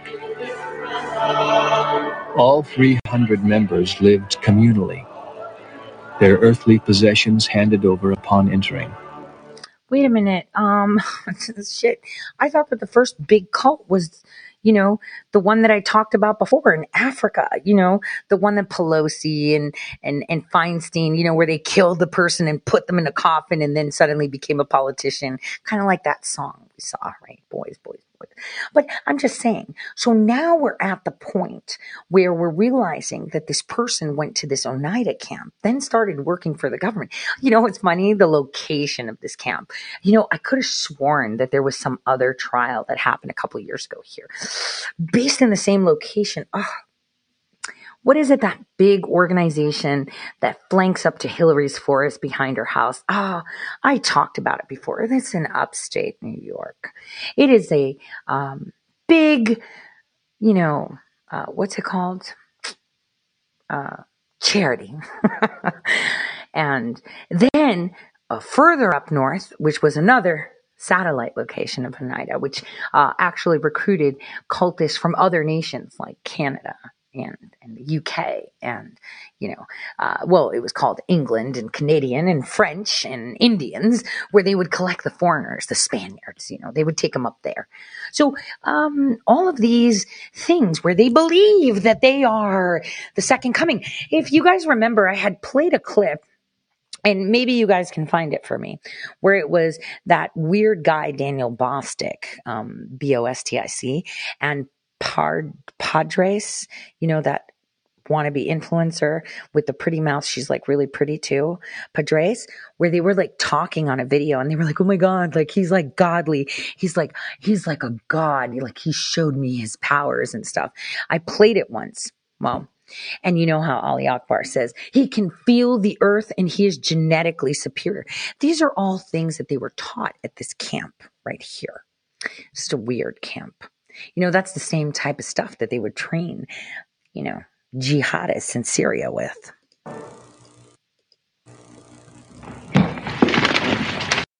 What peculiarities, if any, were there about the prisoner mentally? Well, excessive egotism was the peculiar characteristic, I think. He was about as egotistical a man as I ever knew. So much so that I think it presented in him a certain mental bias, which made him more or less eccentric, different from other men. How was he different from other men mentally? Well, in being so absorbed in himself and having such a high idea of himself as to think he was qualified to be a leader, but having perhaps inferior abilities.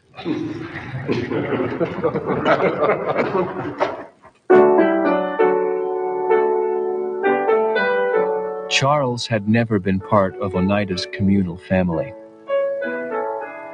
John Humphrey Noyes said that marriage between one man and one woman was idolatrous and unhealthy. Children, who were called stirpicults, were achieved not through marriages, but through selective breeding, or stirpiculture, in order to cultivate a superior race. Many who lived at Oneida found these extended families healthy and liberating. But at this so-called haven of free love, young Charles proved quite unpopular with the ladies.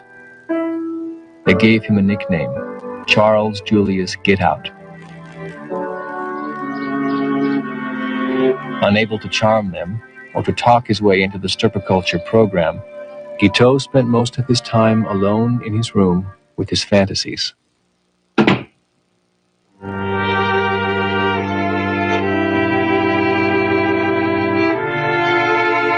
At Oneida, the cure for any behavioral problem, in fact for any disease, physical or mental, was a criticism session. Night after night, Guiteau was placed in the center of this room and told that he was egotistical and conceited. He was forced to confront his addiction to masturbation, which was believed to be a cause of insanity.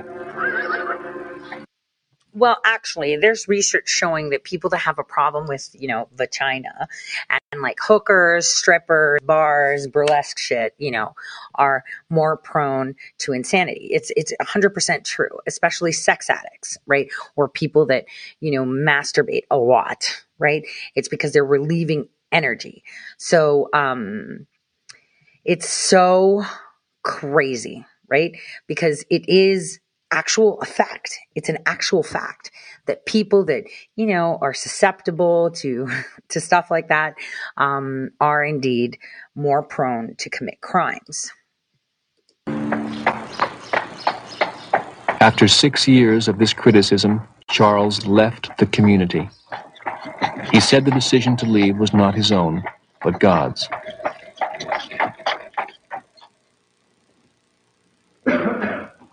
That was the first incidence of Guiteau's recurring belief that the Lord had chosen him for some purpose, a belief that he was anxious to convey in court.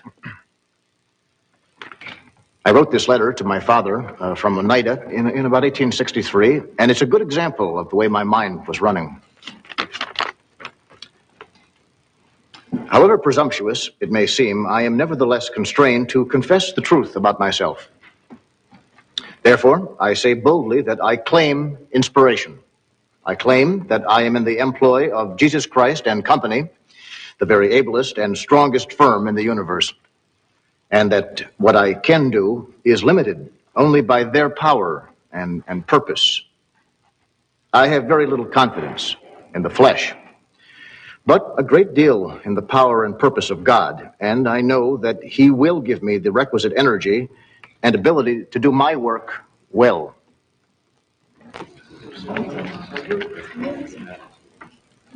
I think I remember one editorial referring to him as a trained monkey. I mean, there was this kind of lunatic acting out in which he loved being the protagonist. All his life, he'd wanted to be the protagonist.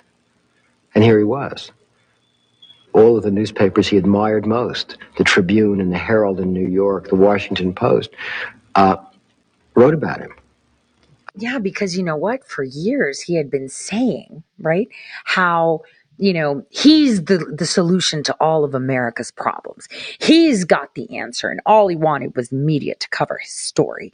And they wouldn't. And so what he did was he loved it. He would go into these rages and talk and say things that were really not true. And then he would admit, yes, I killed him because I had to. And damn, I'm running over again. I wanted you to listen to his testimony. Damn it. Let's see. Where does he testify that he did it and why he did it? Hold on. This is after the brain. Yes, Biscuit, I hear you. But here, let's just finish this portion of it. Photographers came to take his picture. So that on one level, it was ludicrous that he was taking such pleasure in his position as protagonist. On the other hand, it made people angry with it because they saw him as enjoying it. Although some found Guiteau amusing, there were others, including acquaintances from his days as a shady lawyer, who insisted that he was not mentally ill at all, but evil. Would you describe for the jury Mr. Charles Guiteau, based upon your dealings with him in the field of law? He has always been a sham and a cheat and a mitigated liar. And at any time did you know him? I will say this as well. The man has always had an unlimited opinion of himself, constantly conceiving new schemes, and each one of which would be millions of dollars. He has beaten and cheated his way through the world. So basically, this guy had like this grandiose idea that he could solve everybody's problems, right? And that, you know, when he got caught because he was saying all these things and no one would listen to him, even though he was fanning the flames, right? And he was putting it out there. He suddenly shoots the president because he was that upset, right? That upset that no one would listen. So he would make them listen. And so he did that. And what he did was he did outbursts of that. So as a lawyer, he would say, someone's giving me millions of dollars and I'm going to do this and I'm going to do that. He felt the earth, kind of like Ali Akbar, you know, and that's the thing. He is exactly that. This guy right here, the guy that killed a president was just like that. Insane. But insanity, evil. Remember we talked about those trials, right? What were those trials in England about children that dismembered an infant, right? And they couldn't say that they were crazy because they knew that they were dismembering a baby, right? They knew that they were ripping the arm off and killing it, right? They knew.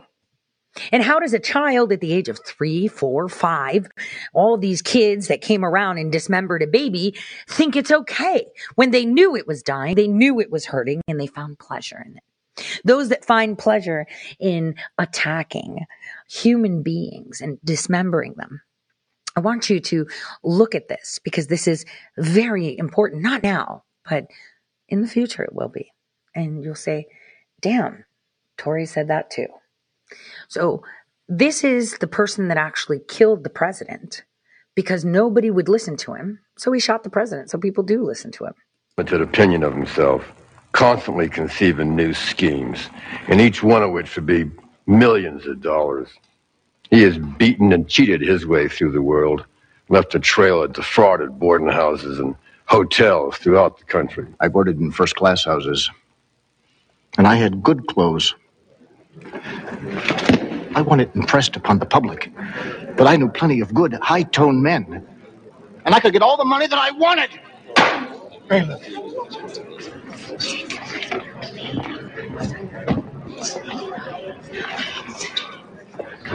If you think about it, he cheated people. The people he cheated are not going to tell you, oh, he was crazy. Obviously, he was crazy. Because to say that meant they were perhaps taken in, a little foolish, that they did business with this man, that they didn't recognize his state. They see him as a scoundrel. You do not. So what happened is that the people that actually were working with this guy, that brought him to the White House to be by Garfield, that worked with the, law enforcement and the federal authorities, right? That he was working with the military, right? All of these things. They had to know something was off with this person, right? This person, just so you know, he left that Oneida camp and he wasn't a ladies' man, but he had married some random person and then charge them with a bill. Kid you not. This is history. You should open up, the Library of Congress and read. So he had one wife and then, totally got that wife in trouble, tried to run for office and failed. And then he decided he's going to be working for the government and then failed there too, because he wasn't up to scratch or his mood swings were a problem. But then they said, well, not as an official, but we will have you on the side as a consultant. And it was so bizarre because that is how he would go in. And this is the problem, that he was upset that, like he said in Scream, well, I had the best clothes and I was at the best hotel because people needed to know that I am the solution to all their problems and I am important. And if you don't listen to what I say, you're all going to fail. You failed already. I can save you. Just invest in my law practice and I will do it for you for a nominal fee. And this is the guy that murdered the president because he got that close. Believe in it. I do not believe in any of those moral insanities. I believe they are simply crimes. You and the Savior do not agree on the subject. You'd better study spiritology, and you'll get some new light then. So while he's Dr. on trial, he was reading newspapers, ignoring them, and then say, kind of like, yeah, maybe you should buy my Bible, and it'll tell you everything you need to know. You have stated that you have had experience with the insane covering 30 years and have been a close observer and student of their habits and conversations. I will ask you to state whether, from your examination of the prisoner, you have formed an opinion as to whether he is sane or insane. I did. And will you state what that opinion was? My opinion was that he was sane. And on what basis did you form that opinion? I took into consideration, in forming my opinion, the fact that he controlled himself as to the time when he should do this act of violence. No. The Lord don't employ a fool to do his work. Please remember that. Which, in the light of my experience with insane persons who have the delusion that they are commanded or inspired by the Almighty, would be entirely inconsistent. I took into consideration also the fact of his providing carefully for his own preservation. I was not going to allow an infuriated mob to destroy me when they had no idea of my motive. In light of my experience with insane persons, there would be no preparation for personal safety and no thought of personal safety. You are talking about cranks. Talk about Abraham and the 38 cases in the Bible. So he was trying to prove to him that he was by God. And what did the psychiatrist say? No. If you were crazy and you were possessed or you had some, disorder, psychosis, narcissism, post-traumatic stress, whatever, then you wouldn't think of your self-preservation. See, crazy people don't think of self-preservation. They're tasked. They know exactly what they're doing. Hence why the term insanity during this court hearing was not expanded, because you can claim insanity and get away with everything. But when you've calculated your self-preservation, when you've been calculated in your moves, and when you do what? When do you start, yelling at your assistant? And when do you start saying things about your mother or your friends or your lawyers, or start saying things like, oh my gosh, I'm getting millions of dollars from so-and-so because they want to invest in my idea. Like this guy was saying, he was saying that, they said that. The fact that they would constantly scheme and scheme and scheme throughout their life, and not have, something, this guy was alienated from his family. Apparently he bore kids in that, place. None of them wanted to even know. This is the guy was, as the psychiatrist said, was, obviously aware of what he was doing. He knew exactly what he was doing. Now listen to this. But where God Almighty directed people to kill.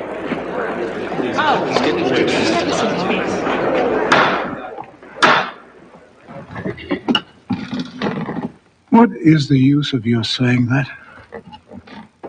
You said it so often, we all understand what you claim. Do not interrupt us now. Well, this saves a good deal of foolish talk.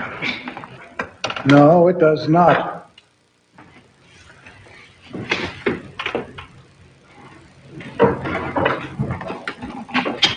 Now, under the law, in order to be found guilty of a crime, you have to possess the mens rea or the guilty mind. You have to have a criminal intent.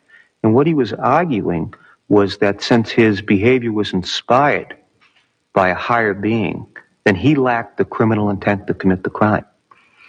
It was a very interesting argument, one that the court and his own attorney really didn't give much credence to. The disagreement between Guiteau and his lawyer came to a head when Scoville brought in Guiteau's pro-Garfield speech as evidence of insanity.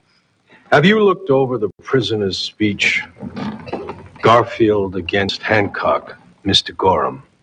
I have, sir. Would you state your opinion whether there is anything in this speech that would entitle the prisoner to call it a remarkable production in the political campaign? I object. When this speech was first issued, it was given to the leading men of the country, and they thought it was a good speech. I told you here yesterday about this thing. You're trying to make Mr. Gorham say that at the time I wrote that speech, I was a fool. I propose to show that the prisoner never had any reasonable ground, as a sane man would have, to assume that this speech entitled him to apply to the president for any favor or position whatever. That is false, sir. He contradicts himself. Nope. My papers are right. And I've been bringing them to you and no one is listening. And don't say that. Don't say that I was crazy when I wrote it. Don't say that I was vindictive. Don't say that I was evil. I wrote that and I know, and that's the story. You see it? This is how the story ends. This is how it happens. And this is the way the story ends, and this is the way the story begins. So this person was an asset, worked with the president, wrote the president's speech, provided documentation of corruption to the president. And then he turned around and killed him because the world would be a better place if the president only listened. I considered the president and those high-toned men my friends. Whenever I met them on the street, they always treated me as a decent person. I entirely repudiate you and your entire defense. I'd rather be hung as a man than acquitted as a fool. Hang him now. Hang him.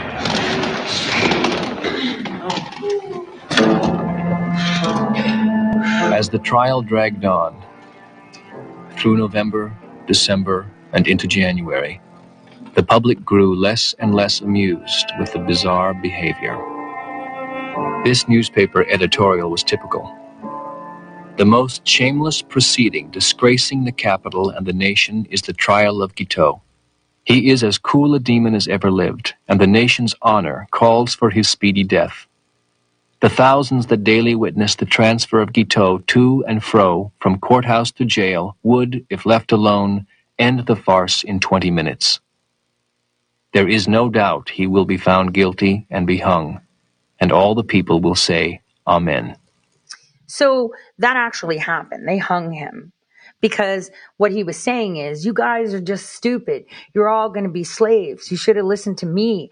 I had all the goods. This is why I went to the president. This is why they listened to me. And now you're all treating me like I'm the bad one. Everyone else is bad, not me. I killed because it's important. I had to go against the nation and take out the legitimate president because I'm right, not you. It's done. There are consequences when you elect the wrong people. He said that. In the end, he was hung because all he wanted to do, people were like, he's crazy. No, he's not crazy. He's crazy. He knew what he was doing. But then he actually became crazy. Because think about it. Evil persons, hey, you've seen it. They're insane. They do go crazy. They do go crazy. So you have to watch out for those that are screaming like he did everywhere on the media, everywhere. Because, those that are addicted to sex, drugs, and rock and roll, there's, a lot of people have sex. Who doesn't like sex? I mean, I forgot what that shit is like. But, who doesn't?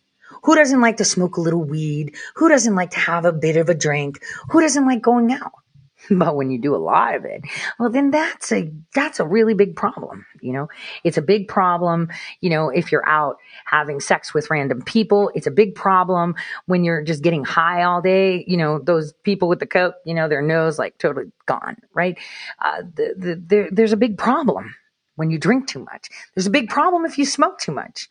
There's a big problem for everything. Everything in moderation. So this is where the insanity kicks in because of the dependencies on those crutches to make yourself feel better because you're not a really good person. So it's like an internal battle with your own internal demons. And this case was one of the most important cases. I mean, that case, I think it was referenced at one of the trials they had. I think was it in Texas, the Mercy killing, where he killed his daughter or something because she brought shame to the family or something. These are really important cases. And now, as we can see, with the full insanity going around the nation right now with the doublespeak that they have, the ramping up of, this is what's really happening. Let's tell you how bad, this is happening, right? Everything is on the table and they will stop at nothing, even though they know that nothing can stop what's coming. And that's what's sad. They already know they got problems, but for some reason they insist. They really, really, really insist. So weird. But as many people think that, all hope is lost. I was very impressed with the anti-vax mandates, that it was allowed to occur. And the question is, why was it allowed to occur now and not before? Why wasn't it infiltrated now and it was before? Where were all the feds to set it up? Where are all the news giving you the outrage of what's happening now? Right? Now they're outraged. They weren't outraged before, but they're outraged now as to what's happening. You should always ask yourself, wait a minute. If I knew this over a year ago, if I knew this over 2 years ago, if I knew this 3, 4 years ago, because you've been reading up, then why now? Because a lot of their operations failed. A lot of their operations failed. They tried to keep you asleep with half-truths. Oh, they're all hung. Oh, they're all going to jail. And there's like 2% truth right now into that. Oh, Disara's like the best thing and Disara is the best. And it's like crypto market just tanked and they're trying to take over that too. The IRS is already in your bank account for over $600. How great is that global reset now? But not only were they telling you this and feeding you this as if it's something good, they were encouraging it when the crypto market was actually the independent market where they couldn't regulate it and they didn't like it. They're telling you who is evil and who isn't. They urged a bunch of people that were vulnerable, that were angered. And it seemed like Woodstock and Chaz. And then the fiery burning and shootings in Minnesota was just a party. It's like free shit at Target. Let's go. Nobody got in trouble. And then burning of churches, taking over the streets. If you don't have a Black Lives Matter on your storefront, we will break it. Bend the knee, bitches. And then we have the right. That damn right. Why are they not asking for war? They're the ones with the guns. They should be out on the street shooting right now. We need to do more. We locked them in their houses. They took a beating.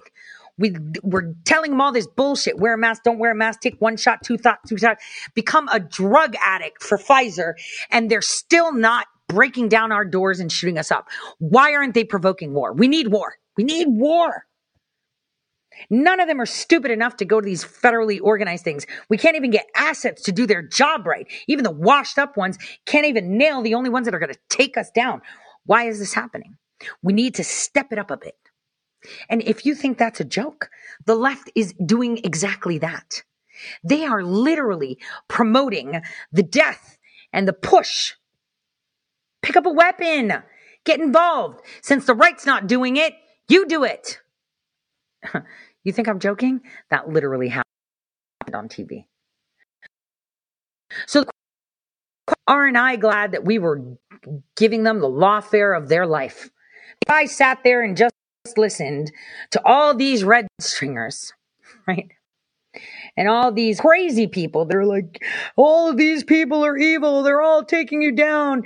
They're working for the other side. It's so, they're this, they're that. Then you would have been out on the streets. You would have already been rounded up. You might not be here today. So 2 years for those of you who have pushed forward and did your part as an active citizen, turned up to your school board meetings, filed your lawsuits, took it on the chin, bent down so reluctantly, right? We did, reluctantly. Congratulations. 1% came through. But I'm going to tell you this now. I told you that 2022 is coming in with serious death. The next 8 to 12 weeks are the most important weeks we have. And you can either listen to that carefully and understand what I'm trying to tell you, or take it as a joke. These people are not going to stop. Remember, I think Kamala said that. Let me play that for you. I think I have it here, don't I? No, I don't. Gosh darn it, I took it off of this one. I don't have that clip available. It's on my hard drive. But what I do have is a clip that I want to show you, where they literally told people to pick up a weapon. Since the right isn't doing it, let's get the left to kick it off. You think I was joking when I was telling you, do not go to the protest. You think I was joking when I was telling you, do not follow anyone that promotes violence. You think I was joking that they've planned this all along. You're wrong. This has been long-standing. Very long-standing. That's a commercial, and I will not show it either. That's MSNBC for you. They're broke. They're going to do whatever they can. Skip ad. Here we go. You know, one of the things that I think we're really not talking about, and I think you started to touch on it for a quick second, was the role that Black women play in democracy. When you think about Georgia, you can't think about Georgia without thinking about Latasha and without thinking about Stacey. And when you look at the fact that the one prosecutor that's going family is a Black woman in Georgia. When you look at who's going after that family in New York, it's a Black woman, right? And so there's a bigger story that I think is brewing, and that is that Black women have consistently fought for our democracy on every single level, whether it was in the... Wow, if I was a Black woman, I'd be very upset right now.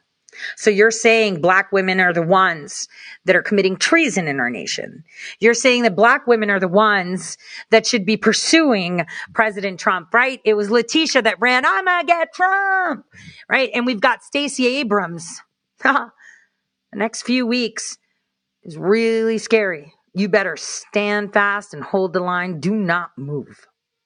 No matter what you hear or see, do not move. If they come to you for recruitment, do not move. You just keep filing those FOIAs, baby. And we will make sure with our prayers that it happens the right way. Black women really leading it.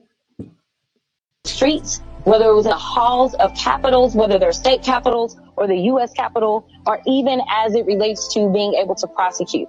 And I think that Black women will continue to fight for our democracy. And that's exactly what I plan to do. I don't plan to give up. You know, I know that I wouldn't be here but for those that fought before me. And so I'm going to continue this fight. We can't let up. If we say we've been defeated, then they have won. But this is a war. This isn't a battle. And we absolutely will win this war. It is a war. It is indeed a war. And I have to say, they have won some battles, Jasmine, but we have to keep our eye on the war, and everybody needs to pick up a weapon and get involved, because this is for the safety and lasting of the country. Did she just say pick up a weapon? This is war. Did you hear that? Huh. But you know, conspiracy theories. All you need to do is pray. And what's the most important weapon you have? That's right. It's your pen. Use it. It's your voice. Use it. I highly suggest making a shit ton of federal records of it. Use it. Because they're coming in with the big guns. I'll see you guys tomorrow. God bless.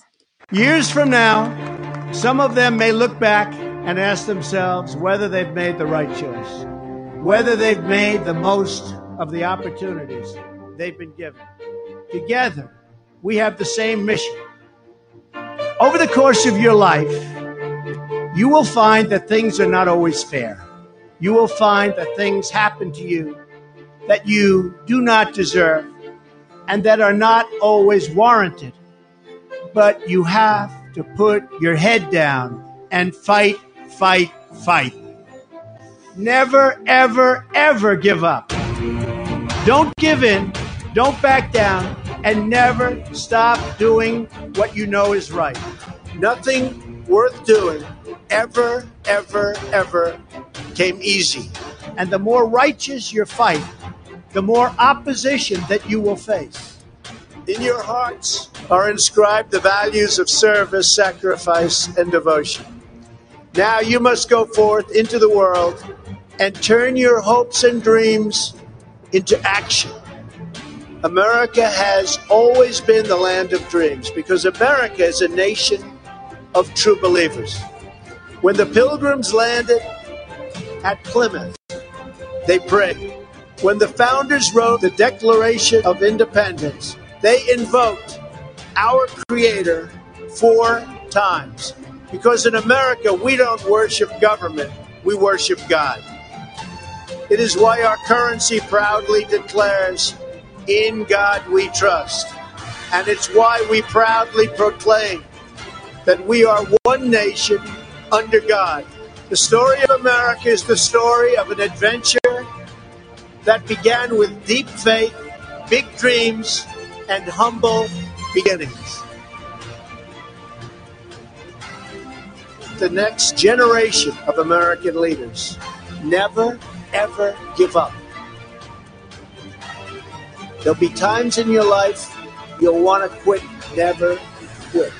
Never stop fighting for what you believe in and for the people who care about you.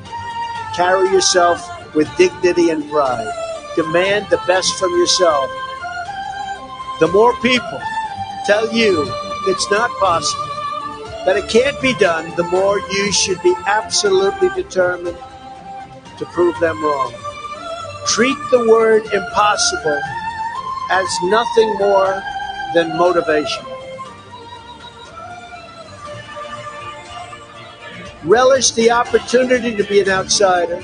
The more that a broken system tells you that you're wrong, the more certain you should be that you must keep pushing ahead. You must keep pushing forward.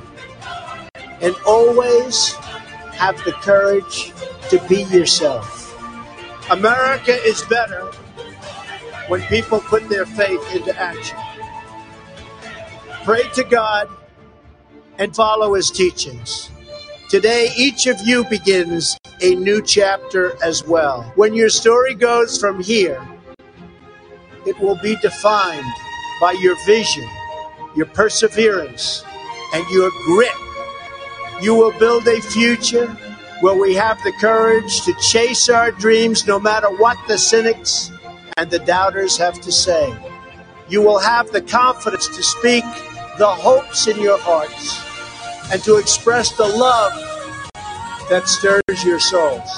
As long as you have pride in your beliefs, courage in your convictions, and faith in God, then you will not fail. As long as America remains true to its values, loyal to its citizens, and devoted to its Creator, then our best days are yet to come.